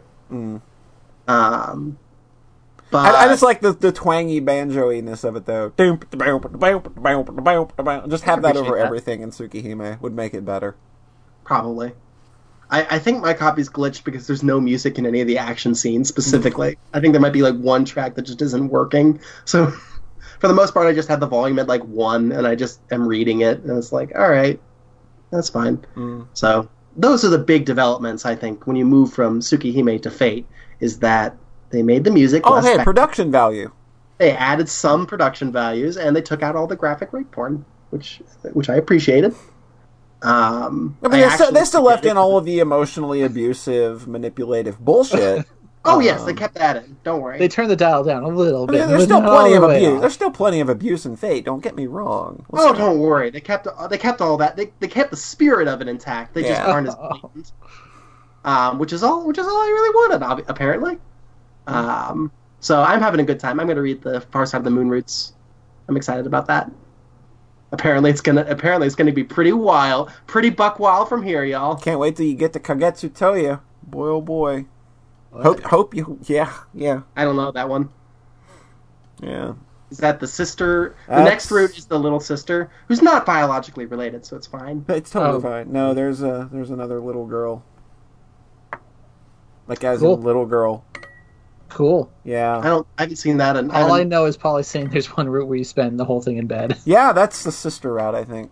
Okay. Oh, that's exciting. That's my next obviously one. the best one. Obviously, Sounds And then there's- thrilling. as far as I understand, it's the sister and then the two maids. Yeah. So, so that's my Tsukihime journey What you so should far. do? You should just play Melty Blood because those are fun fighting games. Cool. Yeah. Just Well, I need do that. Just do No. that. No, Polly. Obviously, I need to play Tsukihime so I can fully appreciate Melty Blood and Carnival Phantasm. I don't know. I thought Arcoid was still pretty cool just playing Melty Blood. Arcoid's really cool, period, though, huh? She's kind of like the only good character. I like CL. No, CL's garbage. No, CL's great. She's literally a trash can. No. You said earlier you weren't spiritual Polly, and I was just like, that's why Polly hates CL. She's the priest. I get it. Zach says, so it sounds like Nasu might have bad views on women. Yeah, just a fucking few. Just a fucking few. What? Yeah, maybe a little bit. Maybe a little bit. It feels, to me, my big touch point that I keep reaching to is like, it feels like any sexual romance novel written from this conservative perspective where sex is inherently gross and shameful. Like that comes across not just in the really bad scenes, but in like the regular sex as well. Nobody enjoys sex in these games. Nobody They're always just like, oh man, I am so shameful and terrible for doing that. Like, nothing's sexy about any of it. Like, nobody's just like, yeah, we are gonna fucking bone down and it's gonna be great. It's just like this disgusting thing that we're doing because we're animals. That's basically the vibe. So that's, like, I kept thinking about Twilight this time, probably because also it's the vampires. Where I was just like, this is like an awful thing that has to be restrained, like suppressed because it's so gross and disgusting. Or, oh no, we let it out. Ugh. Yeah. So yeah, Actually, I take it back. The best character is Neko Arc. Yeah. there you go. Arsuid. Is it Arsuid? Arcuid? I think it's Arcoid. Yeah. It doesn't. Then Meat there's a guy whose name is Nero, but it's spelled NRVNSQR. That's how you spell it? I was saying Nervensker. I think it's pronounced Nero. Okay, he's not Nervensker Chaos. No, it's just Nero. It's that series and Nasu are terrible. Fuck Type So- Moon. So I'm basically back at in the same place I was finishing Fate, where I'm Ah, just like, shit. Here we go again. Ah, I just think shit. Here we go again. like this is competent in a handful of ways that really matter to me, where it just feels like it introduces and resolves threads, and I connect with the characters, and they have little arcs, and they make me happy at the end. You could play 428 Shibuya Scramble and get the same kind of competence. Or I- Guess how much abuse is in that?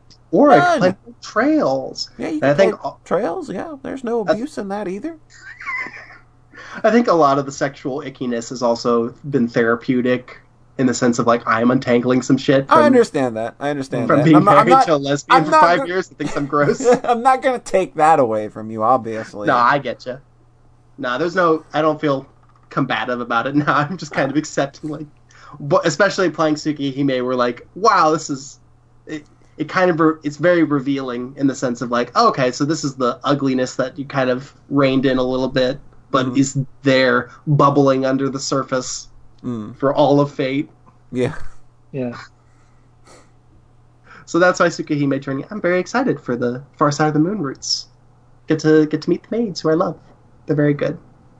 Hisui and what's her name? Kohaku? Kohaku. yeah. How do I know that? Yeah, I'm the one who hasn't read it. Yeah. I can't remember. I think their route was okay. I don't remember. Yeah. I just know that I came away. It was just like, man, this was like the worst Thanksgiving break I've ever had. Why did I do that? When did we watch all of Eureka Eureka 7? 7? That's the one that came to my brain. God. Yeah, We we... watched Whoa. 50 episodes of that waiting for it to get good. I don't know how we And it used was to do literally just Rent and crying for 50 episodes. it. And dancing. And dancing, weirdly. I did watch 20 of those, and then I ducked out. I was done. I had a friend. I had a friend here in Meat Space that really liked it, so I wasn't just doing that out of spite. I was like, all right, I'll give it a shot. Yeah, so it was like, And then it just does. I kept waiting for it to turn into Last Exile and be good at some point, but It just doesn't. such was not the case. Man, I started Last Exile after Eureka 7, and I was like, this reminds me a little bit of Eureka 7, and I stopped watching. You see, But the it's thing good. is, Eureka 7 is garbage, but Last Exile is good. I didn't like Yeah. Fam of the Silver Wing, though. Like, But you watched it. I mean, it's still I think it's more competent than It's- Eureka 7. yeah, it's more competent. Yeah. I like how some of these media choices now, like John about Tsukihime, is like, it's competent. Yeah. It introduces and finishes arcs. Competent in a handful of ways. Glowing praise, says Tinker Gemini. Says Yeah. says somebody who just watched Sword Art Online. Yeah, Yeah. exactly. Which would not be Like, there is even no, competent. there's no comparison with Sword Art fucking Online, where it's miserable to watch, and it's like Nasu feels like he sees ways that he's gross and is like a little bit angsty about it, whereas like Sword Art Online is just gross and has zero self-awareness. Zero self-awareness. It's just Guy blowing literally it. gave himself a pat on the back for writing good female characters. Yeah, that's the allure for me, is like the Fate stuff, the Type Moon stuff. It's like, this knows how to tell a story, which is cool. It's evil, all right, but it's also angsty about being evil. All right, cool. I can vibe with all of this. Like, that's the appeal over something like Trails, is because Trails isn't evil at all. It Yeah. doesn't have that angst. Yeah. And then Sword Art Online is just stupid evil, and it's just worthless. So that's my adventure. I think I can pass it on now. Thank y'all. Rhett? Brett. Okay, I said I was going to lightning mode last time, and then I ended up talking about Baba and Yusegiro for a bit, so I'm actually going to lightning mode. I played Yoshi's Crafted World. It's okay. Okay. Okay. I played Hellblade. I didn't really like it. It sounds... Ugh. Ugh. And that game's boring. It's kind of boring. The combat is competent. Yeah, there's that word I again. didn't even immediately Adequate. do that. Competent. Adequate. Like, it feels real clunky at first, and you're like, this isn't built for dealing with multiple enemies at all. And then the game makes you deal with multiple enemies a ton. So it's kind of interesting having to, like, rely on the voices in your head shouting, look out, and shit in your ear, which is kind of interesting. And then there's a huge chunk of the game that doesn't have combat, which was more nice. And then the ending pissed me off. The bad puzzles. The bad visual puzzles. The runes thing. And the whole entire runes thing is so bad. Yeah. And, like, I got to that quick because at the start you can do the there's two paths. Yeah. Like, the mystery one and then, like, the fire one. And I did the fire one first, and that's where it introduces the runes, where you have to, like, look at trees a certain way to make a shape. It's just real dumb. It's real fucking dumb. Yeah, I hated it. The only thing I appreciated is that the voices in her head start making fun of her for it later on. Yeah, they do.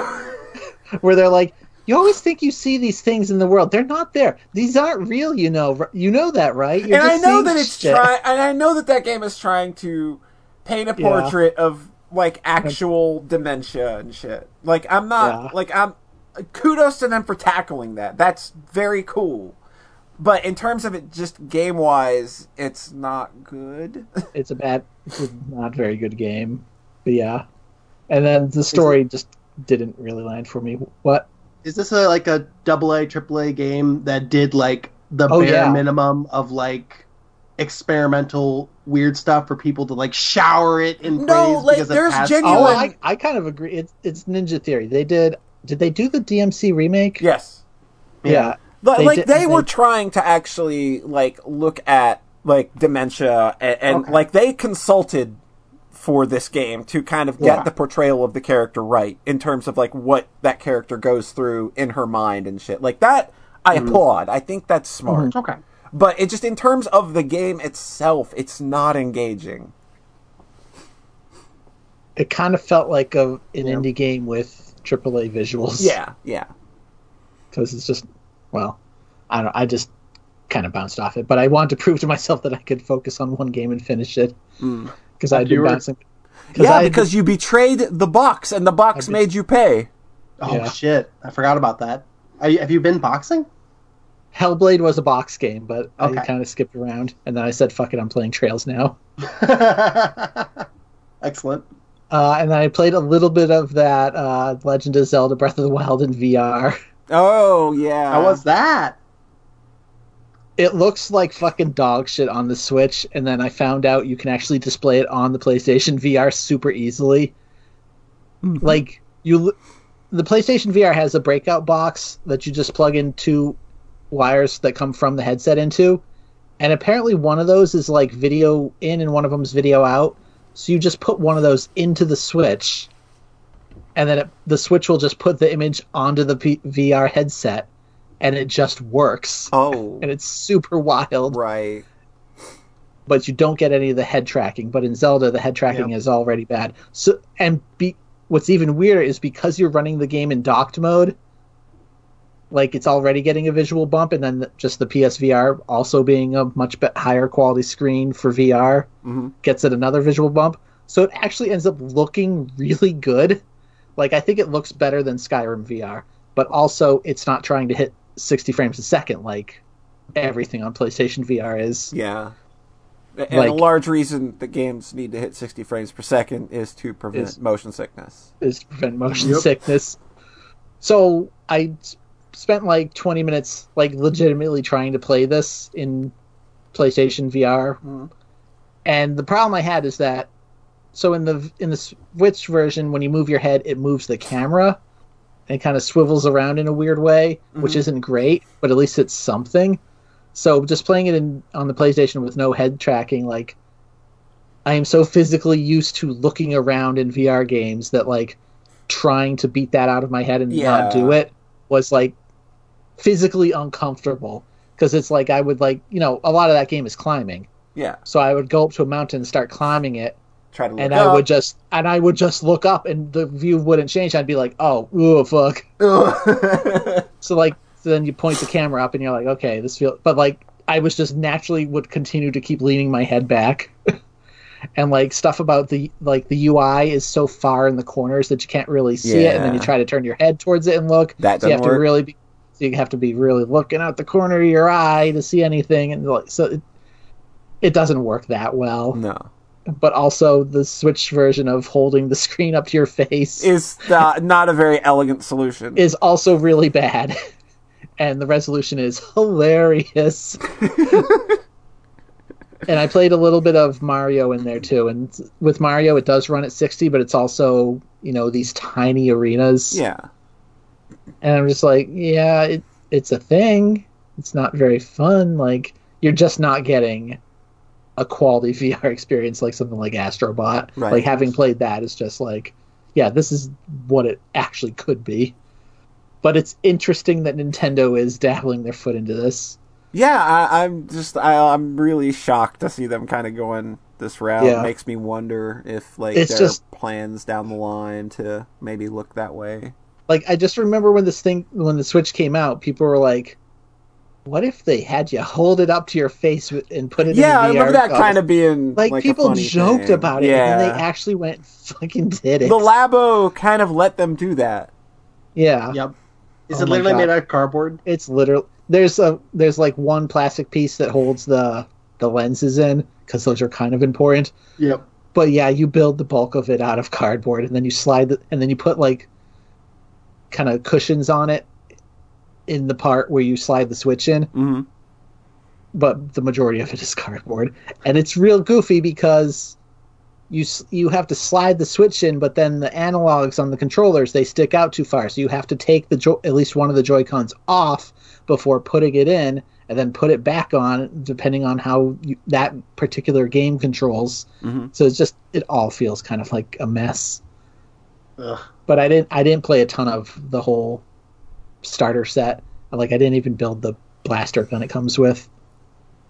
Wow. So I did the Labo thing of like spending an hour actually building it and then playing it for like 5 minutes. 5 minutes and then into the trash. And it's not in the trash, and then getting motion sick because like I think there was a little dust on the screen when I put it in, which looks real bad in VR. And I'm like, oh Jesus.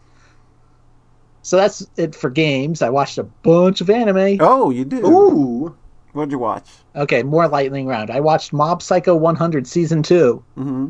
Oh shit. It's really good. Cool. That show continues to rule.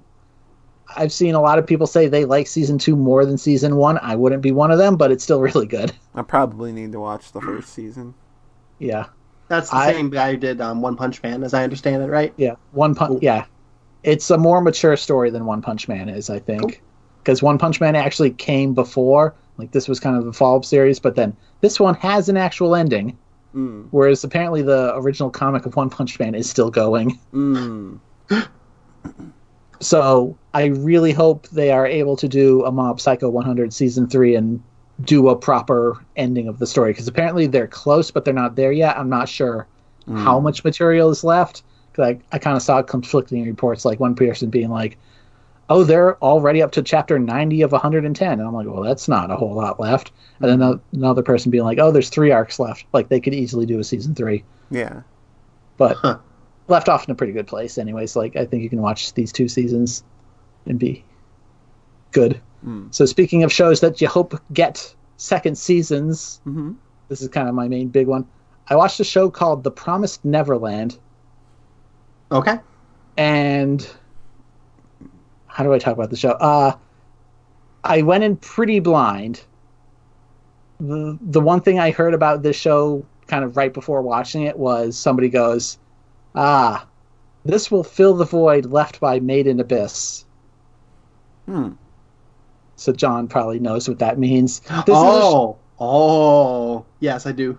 This is a show about kids suffering. Yay! I love that. We love Our suffering on the favorite Soxcast. genre. Excellent. Yeah, I'm a fan of that. So it's about these kids who live in an orphanage, and they have their mom and like 30 kids, and then every once in a while, one of them gets adopted. Yay! And they're never seen from again. Oh, goodness. And the trickster cat comes. So they waste no time setting up this kind of ominous setup. And then by the end of the first episode, you know what is actually happening. And it's a lot. So the premise of the show is basically a couple of the kids realizing we got to get the fuck out of here. Oh. And then them trying to figure out how to do that. So it's kind of and a lot of suffering is going to happen before we can do that. Yeah.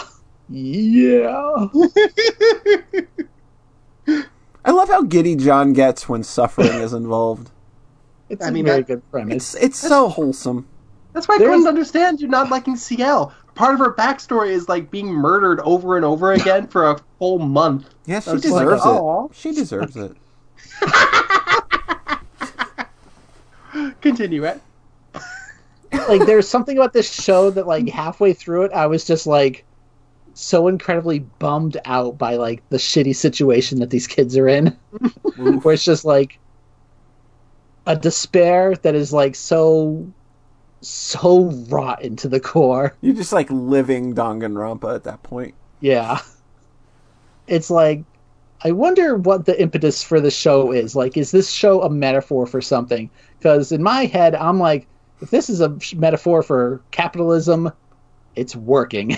Because you get that kind of like, is this show a metaphor for something, or is it a funny mirror for things? Like, you know, you go back to Shinsekai Yori, which is a very much, commenting on things, and you get really depressed when you realize the realities of it. Yeah. And, like, this sounds very similar to that same vein. Yeah.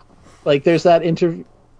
What was the NetherRealm quote this week of, like, just throw more bodies at it? Yeah, just throw more bodies at it. Like, just the way people are abused in capitalism right now is real depressing. So, like, this show kind of tapped into that in an even grosser way, obviously. Like, fucking poor people getting sued for planting potatoes because the potato is copyrighted. Ugh. Anyways, this show actually just started airing on Cartoon Network with the dub.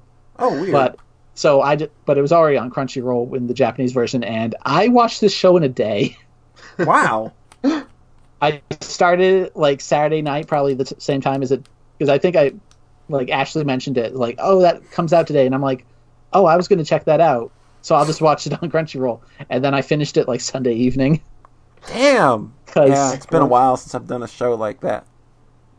It's like it's the new elfin lead of every episode ending with a, oh, what the fuck? Yeah, Come on. it's like literally you can't stop. It just always ends on a good cliffhanger where you're just like want to throw your monitor and just so you have click play next episode. What the fuck? It's one of those shows where you're glad you're able to watch it in a binge format and you don't actually have to wait.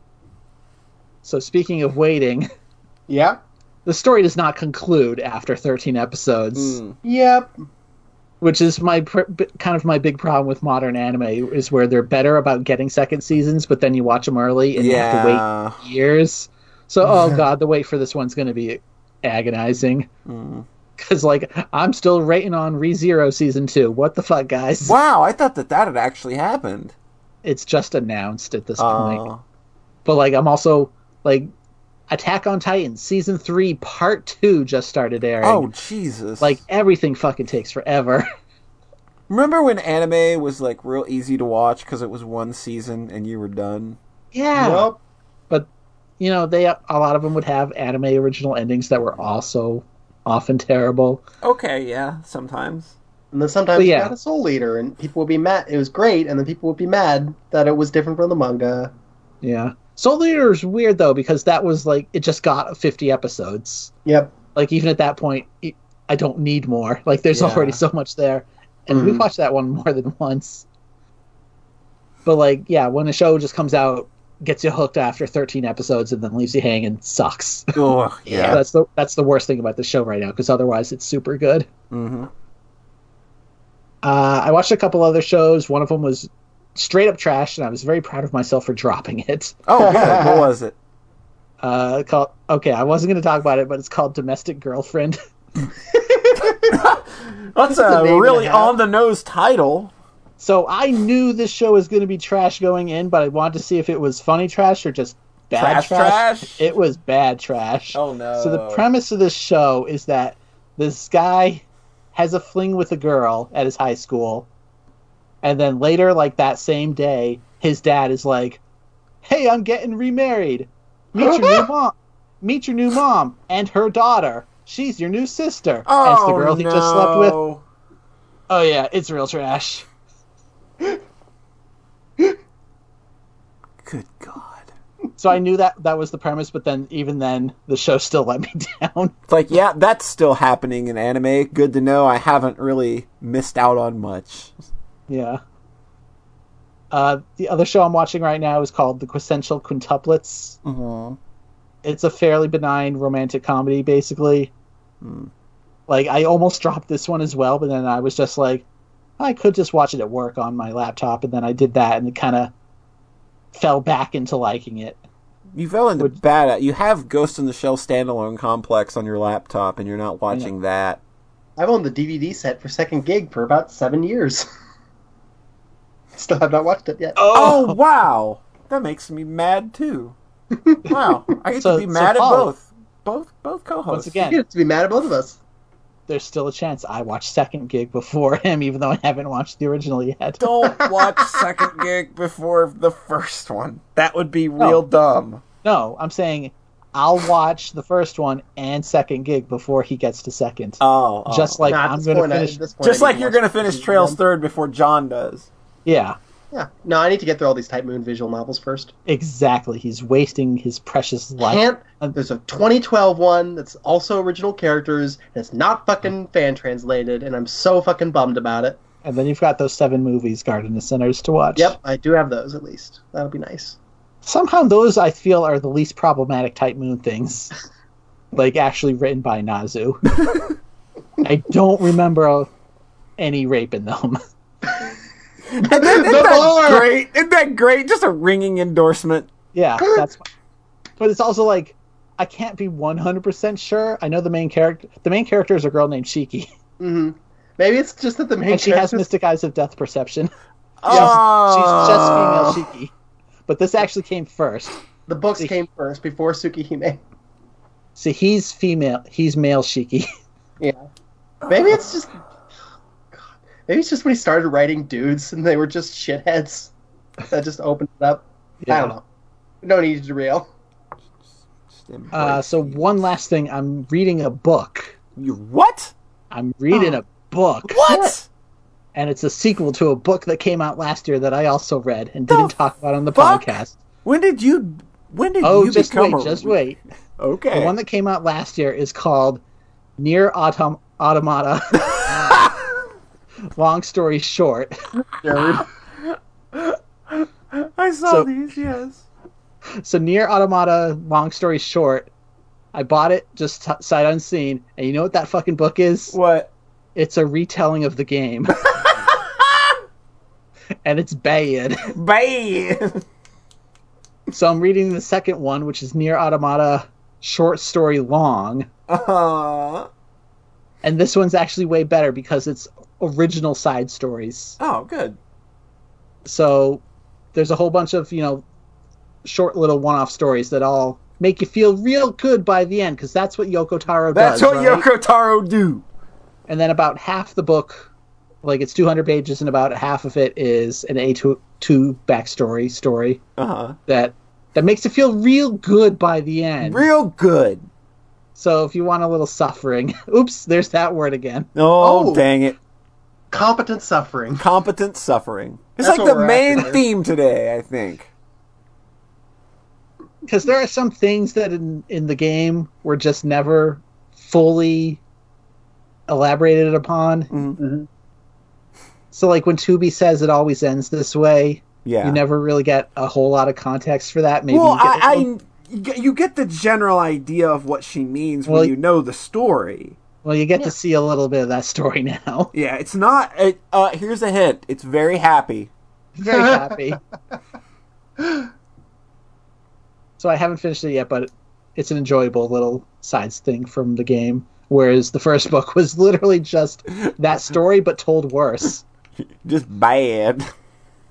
I was so worried that this one was just going to be like the side quests. Oh, like the God, exact- that would be funny. It would be funny, but I would have been bummed. This one is like stuff that wasn't just copy pasted from the game, at least. Yeah. So it's Nier Automata short story long. Short The other story one long. is long story short. You want the one with A2 on the cover. Cool.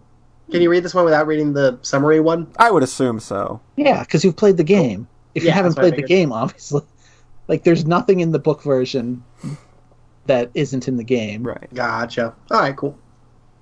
Was this legally published? Yeah, Cool. it's on Amazon. Yeah. Cool. Yeah, I saw this was coming out. I didn't know about the first one. I just knew about this one coming out, and I knew that the short stories, like some people had done fan translations online and stuff, but I'd never gotten around to reading them or anything. So Yeah. Cool. this might be worth checking out. It's a neat little thing.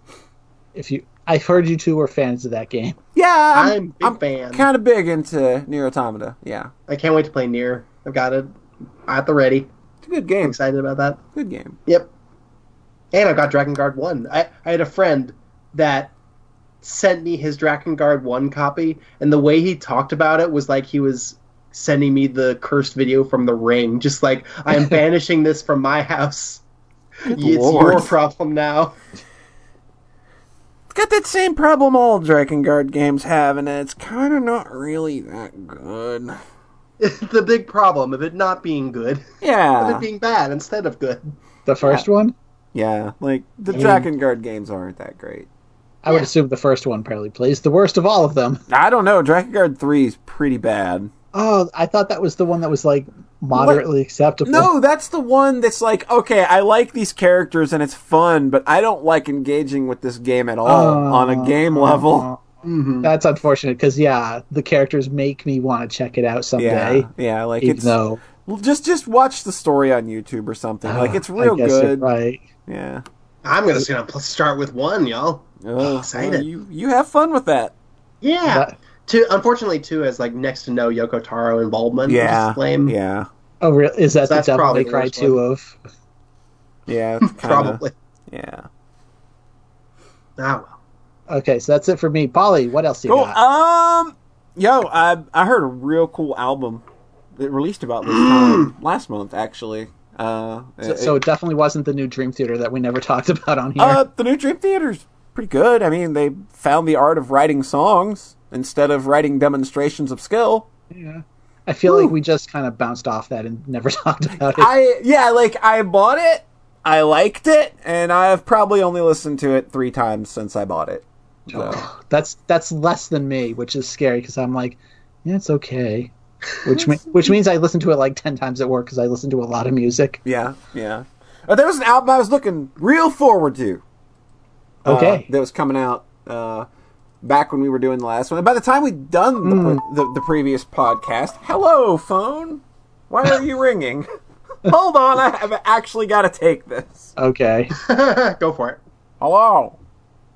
Hello? Hi, Polly. Hi. I don't know what we were talking about. We had just turned to you. You were talking. I think you're going to throw to an album. It might be Empath. Okay, yeah. So, like, by the time, like, we'd done the previous episode, the album was already out, but it'd only been out a couple days, and this is not the kind of album you digest in 2 days? Or 1 or 2 listens? I guess we've all actually heard it, so yeah. Yeah, we've all actually heard it, so I think it's I've had worth it on talking loop, about. basically. The new Devin Townsend project, Empath. Cool. What'd y'all think of that? I love it a lot. It's Devin I went to my brother's Townsend house yesterday and showed it to him. of who? I visited my brother yesterday, and I was like, "Hey, why don't you put this on for a minute?" Mm-hmm. I'm a big fan. Oh, did your brother like it? Yeah, I put on Y. Oh, yeah, that's a great song. Probably the best track on the album. Unironically. It's a new solo effort from Canada's Devin Townsend of Strapping Young Lad fame, of the Devin Townsend Project fame, of Devin Townsend Band fame. Guy's done a lot of shit. But this is his latest work, and it's kind of like, I guess, would be kind of like his most mature kind of, as a person, as an artist kind of album. Touches on a lot of that. It's a very uplifting, positive experience, I think. Agreed. Very technical, but not in a show-offy, demonstratey way. Cool. Like, just super good songwriting, great song, like, just an intense mix of styles. No argument there, right? I mean, we've got a show tune, like, right in the middle of the album. Right in the middle of the prog metal. Yep. Well, every prog metal has a show tune. Come on. That is not true. No. That's a lot of Dream Theater albums and a lot of Deer Hunter albums. I don't think a Dream Theater album or a Deer Hunter album has a track like Y on it. I will admit I've only listened to this once, so it was just a lot to take in, and I'm like, I didn't delete it. I still have it, so I'll listen to it again soon. It's really good. I've got it. I've just got like, I just listened through that. The Y was the track where I listened to it, and then I was like, let's put that on one more time, even before finishing the album. I'm not that kind of person. Like, I am the full album experience kind of person, and like the first time I heard Y, which comes after this 6 minute 30 seconds of screamy death metal 1/32 note, blast beats going off, which Chad Kroeger of Nickelback is a guest on that track, by the way. Just a funny little aside. That's fucking funny. Man, it's just like, this was like, the first time I heard this album, I had a very similar experience to the first time I heard Chelsea Wolfe's His Spun, where it was just kind of like completely gobsmacked by the end of it. Mm-hmm. You just kind of sit there for a few minutes, and it's just like, holy shit, that album just happened to me. And it's a lot to take in. But it's very rewarding. It's just continued to be very rewarding on subsequent listens. So yeah, that album's great. Devin Townsend's Empath. I cannot recommend that album enough. If you were in Extremely co-signed. That's the first thing I've been able to put on loop at work when I need to, when I just need to get stuff done. Yeah. Besides, like, some Coheed and whatnot. So Yeah. that's cool. Yeah, that's just, yeah. Probably in there pretty high for album of the year at the end of the year, I'm gonna bet. Yep. It had a pretty big impact on me. Yeah, that was pretty good. What else? What else did I do? Oh, I replayed Final Fantasy 13. Oh, yes. Exciting. We didn't talk about that last time because I felt we were going a little over time, but I guess we can sort of dig in now. Yeah. Yeah, I just kind of, I don't know why, I got a weird stick up my ass and was just like, hey, let's replay Final Fantasy 13 for no reason. And weirdly enough, I guess maybe there was just some kind of discourse around it at that point or something, but it's something made me want to kind of jump into and relive that game again. And, you know, I kind of hope to actually play through all three games in that series at some point this year, because that game still tickles the fan of Xenosaga inside of me. Ooh, I get you. You know, it's very ambitious in what it's trying to do. I think people overstate a lot of things about it. Like, they're like, oh man, this game's so proper nouny. They keep talking about things I don't understand when there's literally only 3 proper nouns you need to know, and they're not. Okay, what are they? Okay. You got Let's see. You got Fal'Cie. Fal'Cie, they're greater than human comprehension. They are responsible for the world of Cocoon. Think of it that way. And then there are bad Fal'Cie that are from Pulse, which is the world below. And okay, that's it. Okay, then you got l'Cie. l'Cie are people who are given a focus or a mission by a Fal'Cie. Okay, that's not hard. I literally know all this just through osmosis. It's like, not that hard to understand. it's not hard. It's literally not. It's not as hard as people make it Kingdom out to be. Hearts! Nobody's... Continue. Okay, so you got l'Cie people. You know, like, okay, if you're from Cocoon, you're usually tasked with protecting Cocoon, and if you're from Pulse and you're given a focus from a Pulse l'Cie, or from a Pulse Fal'Cie, it's usually destroy Cocoon. Easy. And then you've got Seath. Seath are people who have failed their focus and turned to Crystal, or in some cases have completed their focus and turned to Crystal. That's it. Okay. That's not hard to understand. The rest of it is simply just, yo, we're on the run. Everybody literally wants us dead. We can't stop. and this group of people pulled together who probably necessarily don't like or know each other very well, now that they're all in the same situation and an entire world wants them dead and is putting forth the maximum effort to see that they are dead, have got to find ways to work around the fucking problems they have with one another if they're going to survive. And it's a really good one of those stories. Cool. Hope is an okay character. He is a fucking teenager who literally watched his mom die, and now the entire world wants him dead. Please excuse him if that fucked him up a little bit, and he may not be right in the head for a little while. I mean, does that not... Yeah. I mean, That makes a lot of sense to me. It's just, they get stupid with it, with the Operation Nora thing. Like, they overplay that bullshit a little much, and Snow can be a little much at times, too, with his positivity and, like, yes, we can do this, we can do that, we're the greatest, we're heroes, and it's just like, but I get it. I know why he's like that, and the game explains why he's like that, and they break that down. People just kind of...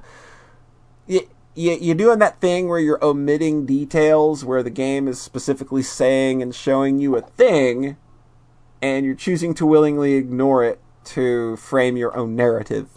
And Like I how feel the Tidus laugh scene is like deliberately silly and obnoxious, but people just focus on that. Yeah. Even though in there's context it makes sense. There's context for the Tidus laugh scene being what it is.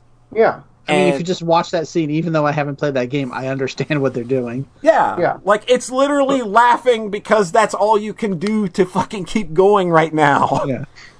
But people on the internet never mischaracterize or No. post things without context. And I They're find that that's just a willingly lot. obtuse.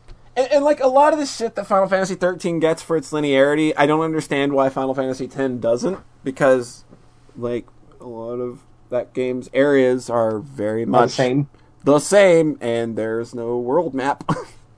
Yep. And then you get, you play through, like the one thing that I would give people is like, yeah, the game does spend a long time with you not having a fully assembled party. Like, you don't get everybody pulled together in that storyline until you are about 60% to 70% through it. So you don't have like a full party that you can play around with and finally mix and match that isn't predetermined until a long way into that game.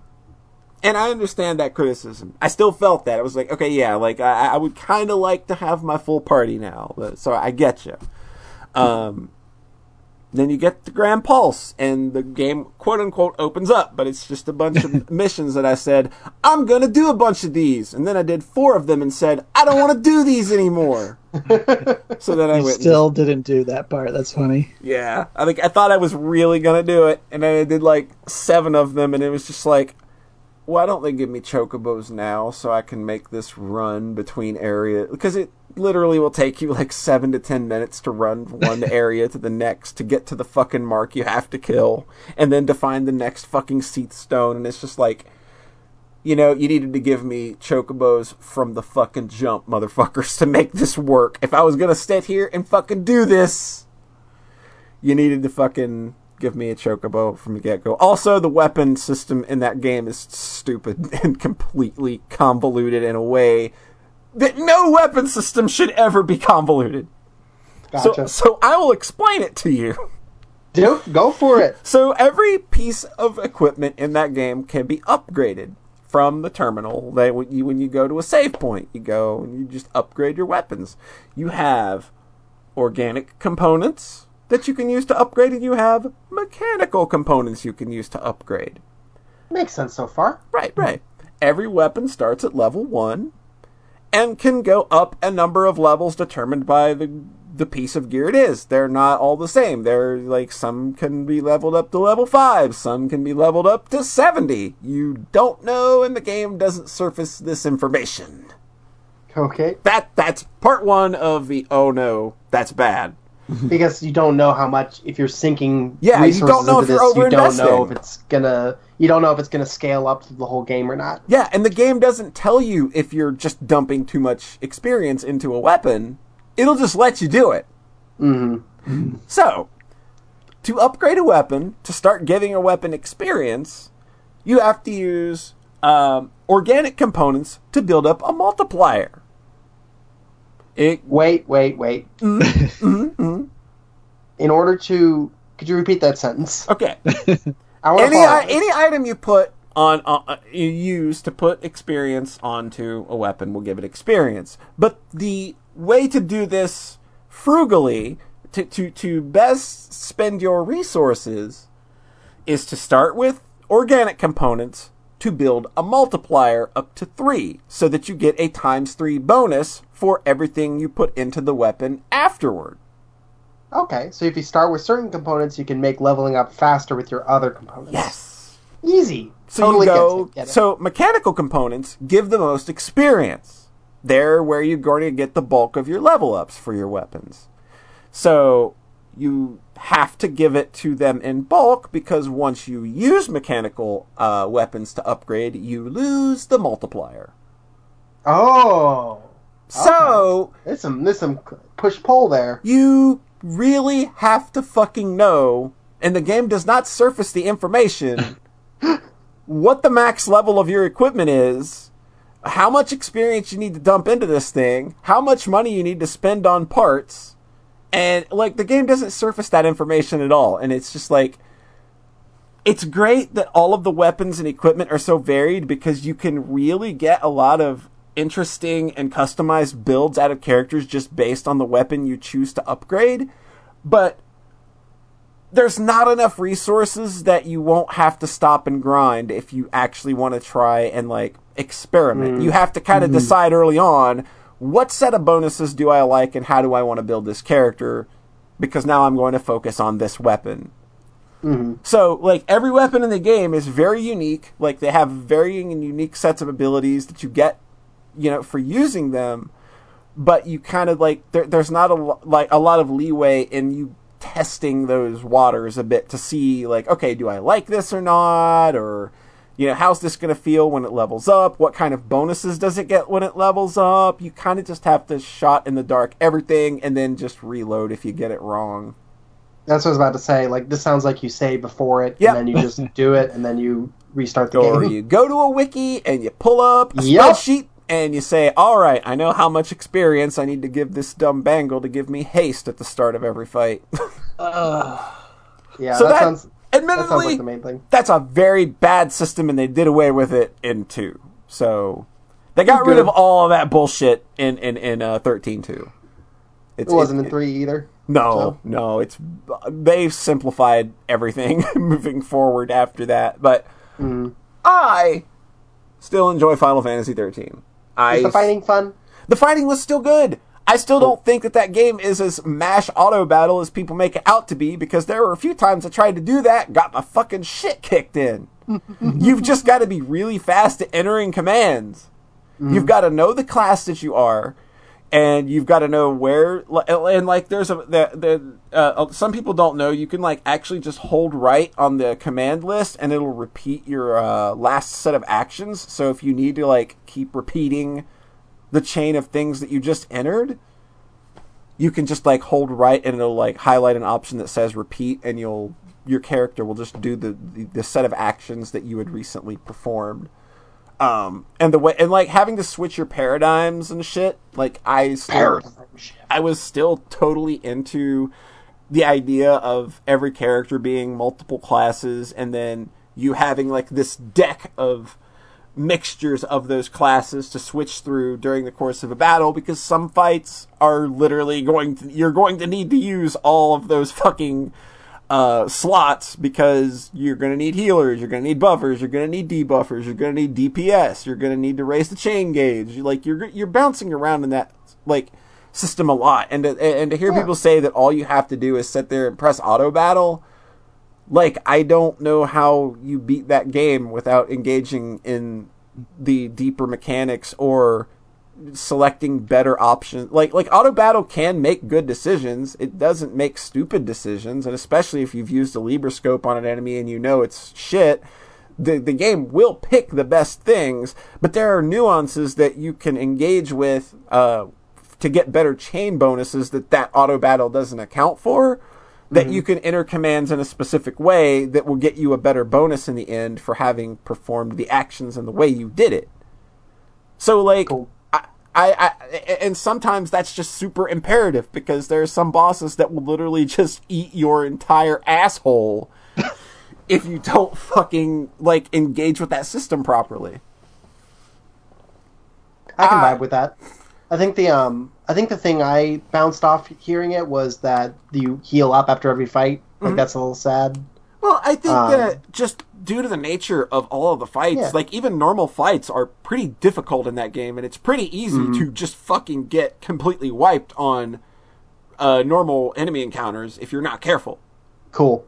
Yeah, but then I played like Chain of Memories recently, and like there's no resource management in that game basically, but the fights themselves are these really involved, cool systems, and I had a great time playing that game. Even if a lot of the fights wound up getting a little repetitive, like I just enjoyed messing with that system. Yeah, so that's part of what opened my heart to this. And with Final Fantasy 13 healing you after every fight, like I kind of like already had that kind of experience because I played the original Labyrinth of Toho before this, and that game does the same thing, and it's very focused on just very hard fights that, okay, you came out, you won, good job. We're gonna heal you up because because you're still dealing with resource management, because you still gotta fucking use potions and shit in battle. Like the game's going to kick your shit in. Like enemies don't like a lot of the enemies in Final Fantasy 13 don't just fucking play around. They're not passive. I appreciate that. I can definitely vibe with that. When I bought this, you commented on my Steam thing like, "What? This isn't a John game." Yeah, that was Do you have any weird. elaboration there? Pardon? Like, do you have any elaboration there? Like, why this strikes you as not a John game? Because you dropped it once already. Oh, I was like, Yeah, what the but I fuck was are you like- doing? Like, that was first in, of all, this is a game by a AAA developer, John Thayer. What are you doing? But second of all, I know that you had this on PS3, and I know you dropped it ages ago. yeah. But I was also that was 2010, and I was just devouring Pat stuff wholesale, and I wasn't really thinking for myself. Mhm. Like now, I feel like I would have a completely different experience jumping in now. I still feel like I'm the only person that really, really liked that game back in the day. Like, I was the only one going to bat for it. I was just like, I like it. It's good. And I, read Pat's article, and I'm just like, all right, I'll put this on my website. So I feel much more open-hearted to it now, and I think I was having a fine time. I just kind of realized like, oh, it's cool to not like this, so I'm gonna join in on that. Like, I think it was as simple as that. It's like, I don't think that I don't think that it's as strong to me as the Xenosaga series is, because I connect a lot more with that world and those characters, but I still really like the characters and the setting and what Final Fantasy 13 is doing overall. Like, it clicks for me, and that's all I can really say. It's like, hey, I like my pops. I don't know. I think if I play it and I like the characters and their journey and I like the fighting, then I'll have a great time. Like, I think that's basically it. It's like, for me, like, a lot of people are just like I see people complain about various specific things about certain characters in that game, and every time it's just like, well, I mean, the game gives you context for the reason Lightning's pissed off, or why Hope is, like, really fucked up and not acting like a rational person right now. Is, it's just like, it's like, yeah, I get, and there's like, hey, I get being pissed off at Snow because he's overly positive and he's kind of a dummy, but there is a reason for it. I understand not liking Vanille for certain reasons, but it's just like, I think that game does a good job of explaining itself and those characters and their situation. It may not be like the most deep kind of like trails in the sky kind of motivations you're gonna have, and it definitely drops the ball here and there in terms of some plot holes. It's just like, but I still think that it's totally fine as an RPG. I still had a good time. I'm not sure, like, I mean, you want to make the argument this isn't Final Fantasy, but like, what is Final Fantasy anymore? that doesn't hold at all. Because like, if that's not Final Fantasy, like, is Final Fantasy 15? Is Final Fantasy 15 Final Fantasy? Because that certainly didn't feel Final Fantasy to me. Like, that's another thing, is I did play and enjoy all of 15, and like, I'm pretty sure this is probably better because that game's pretty fucked up. Yeah. The fact that I enjoyed FF15, where the fighting is bad and the story is like hacked apart. Yeah. It's like, all right, I guess my heart is open to this now.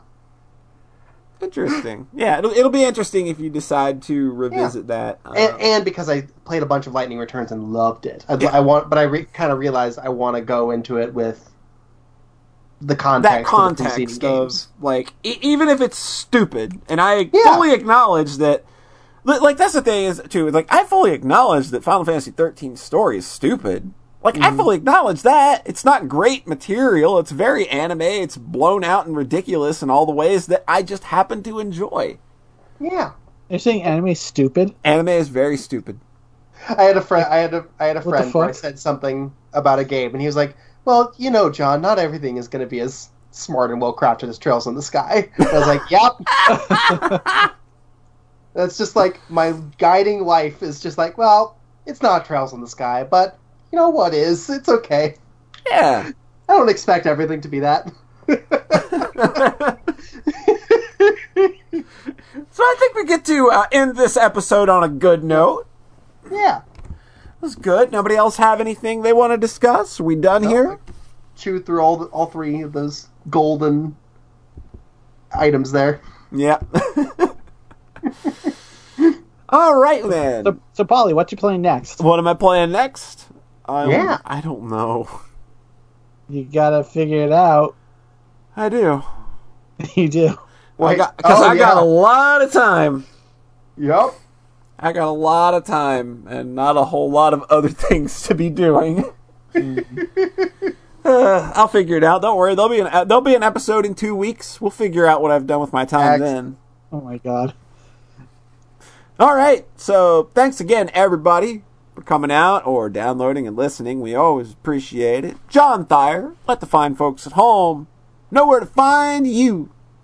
Farawaytimes.itch.io. Rhett. Is my website even still up? I don't even know at this point. Probably, but still not updated. Inconsequentialexistence.com. And you can find my dumb website where you got this dumb podcast. How'd you even find this dumb podcast if you don't know where my site's at? That'd be weird. That'd be weird. So yeah, tune in next time. Remember, we are the podcast that loves you. We are the only ones that love you.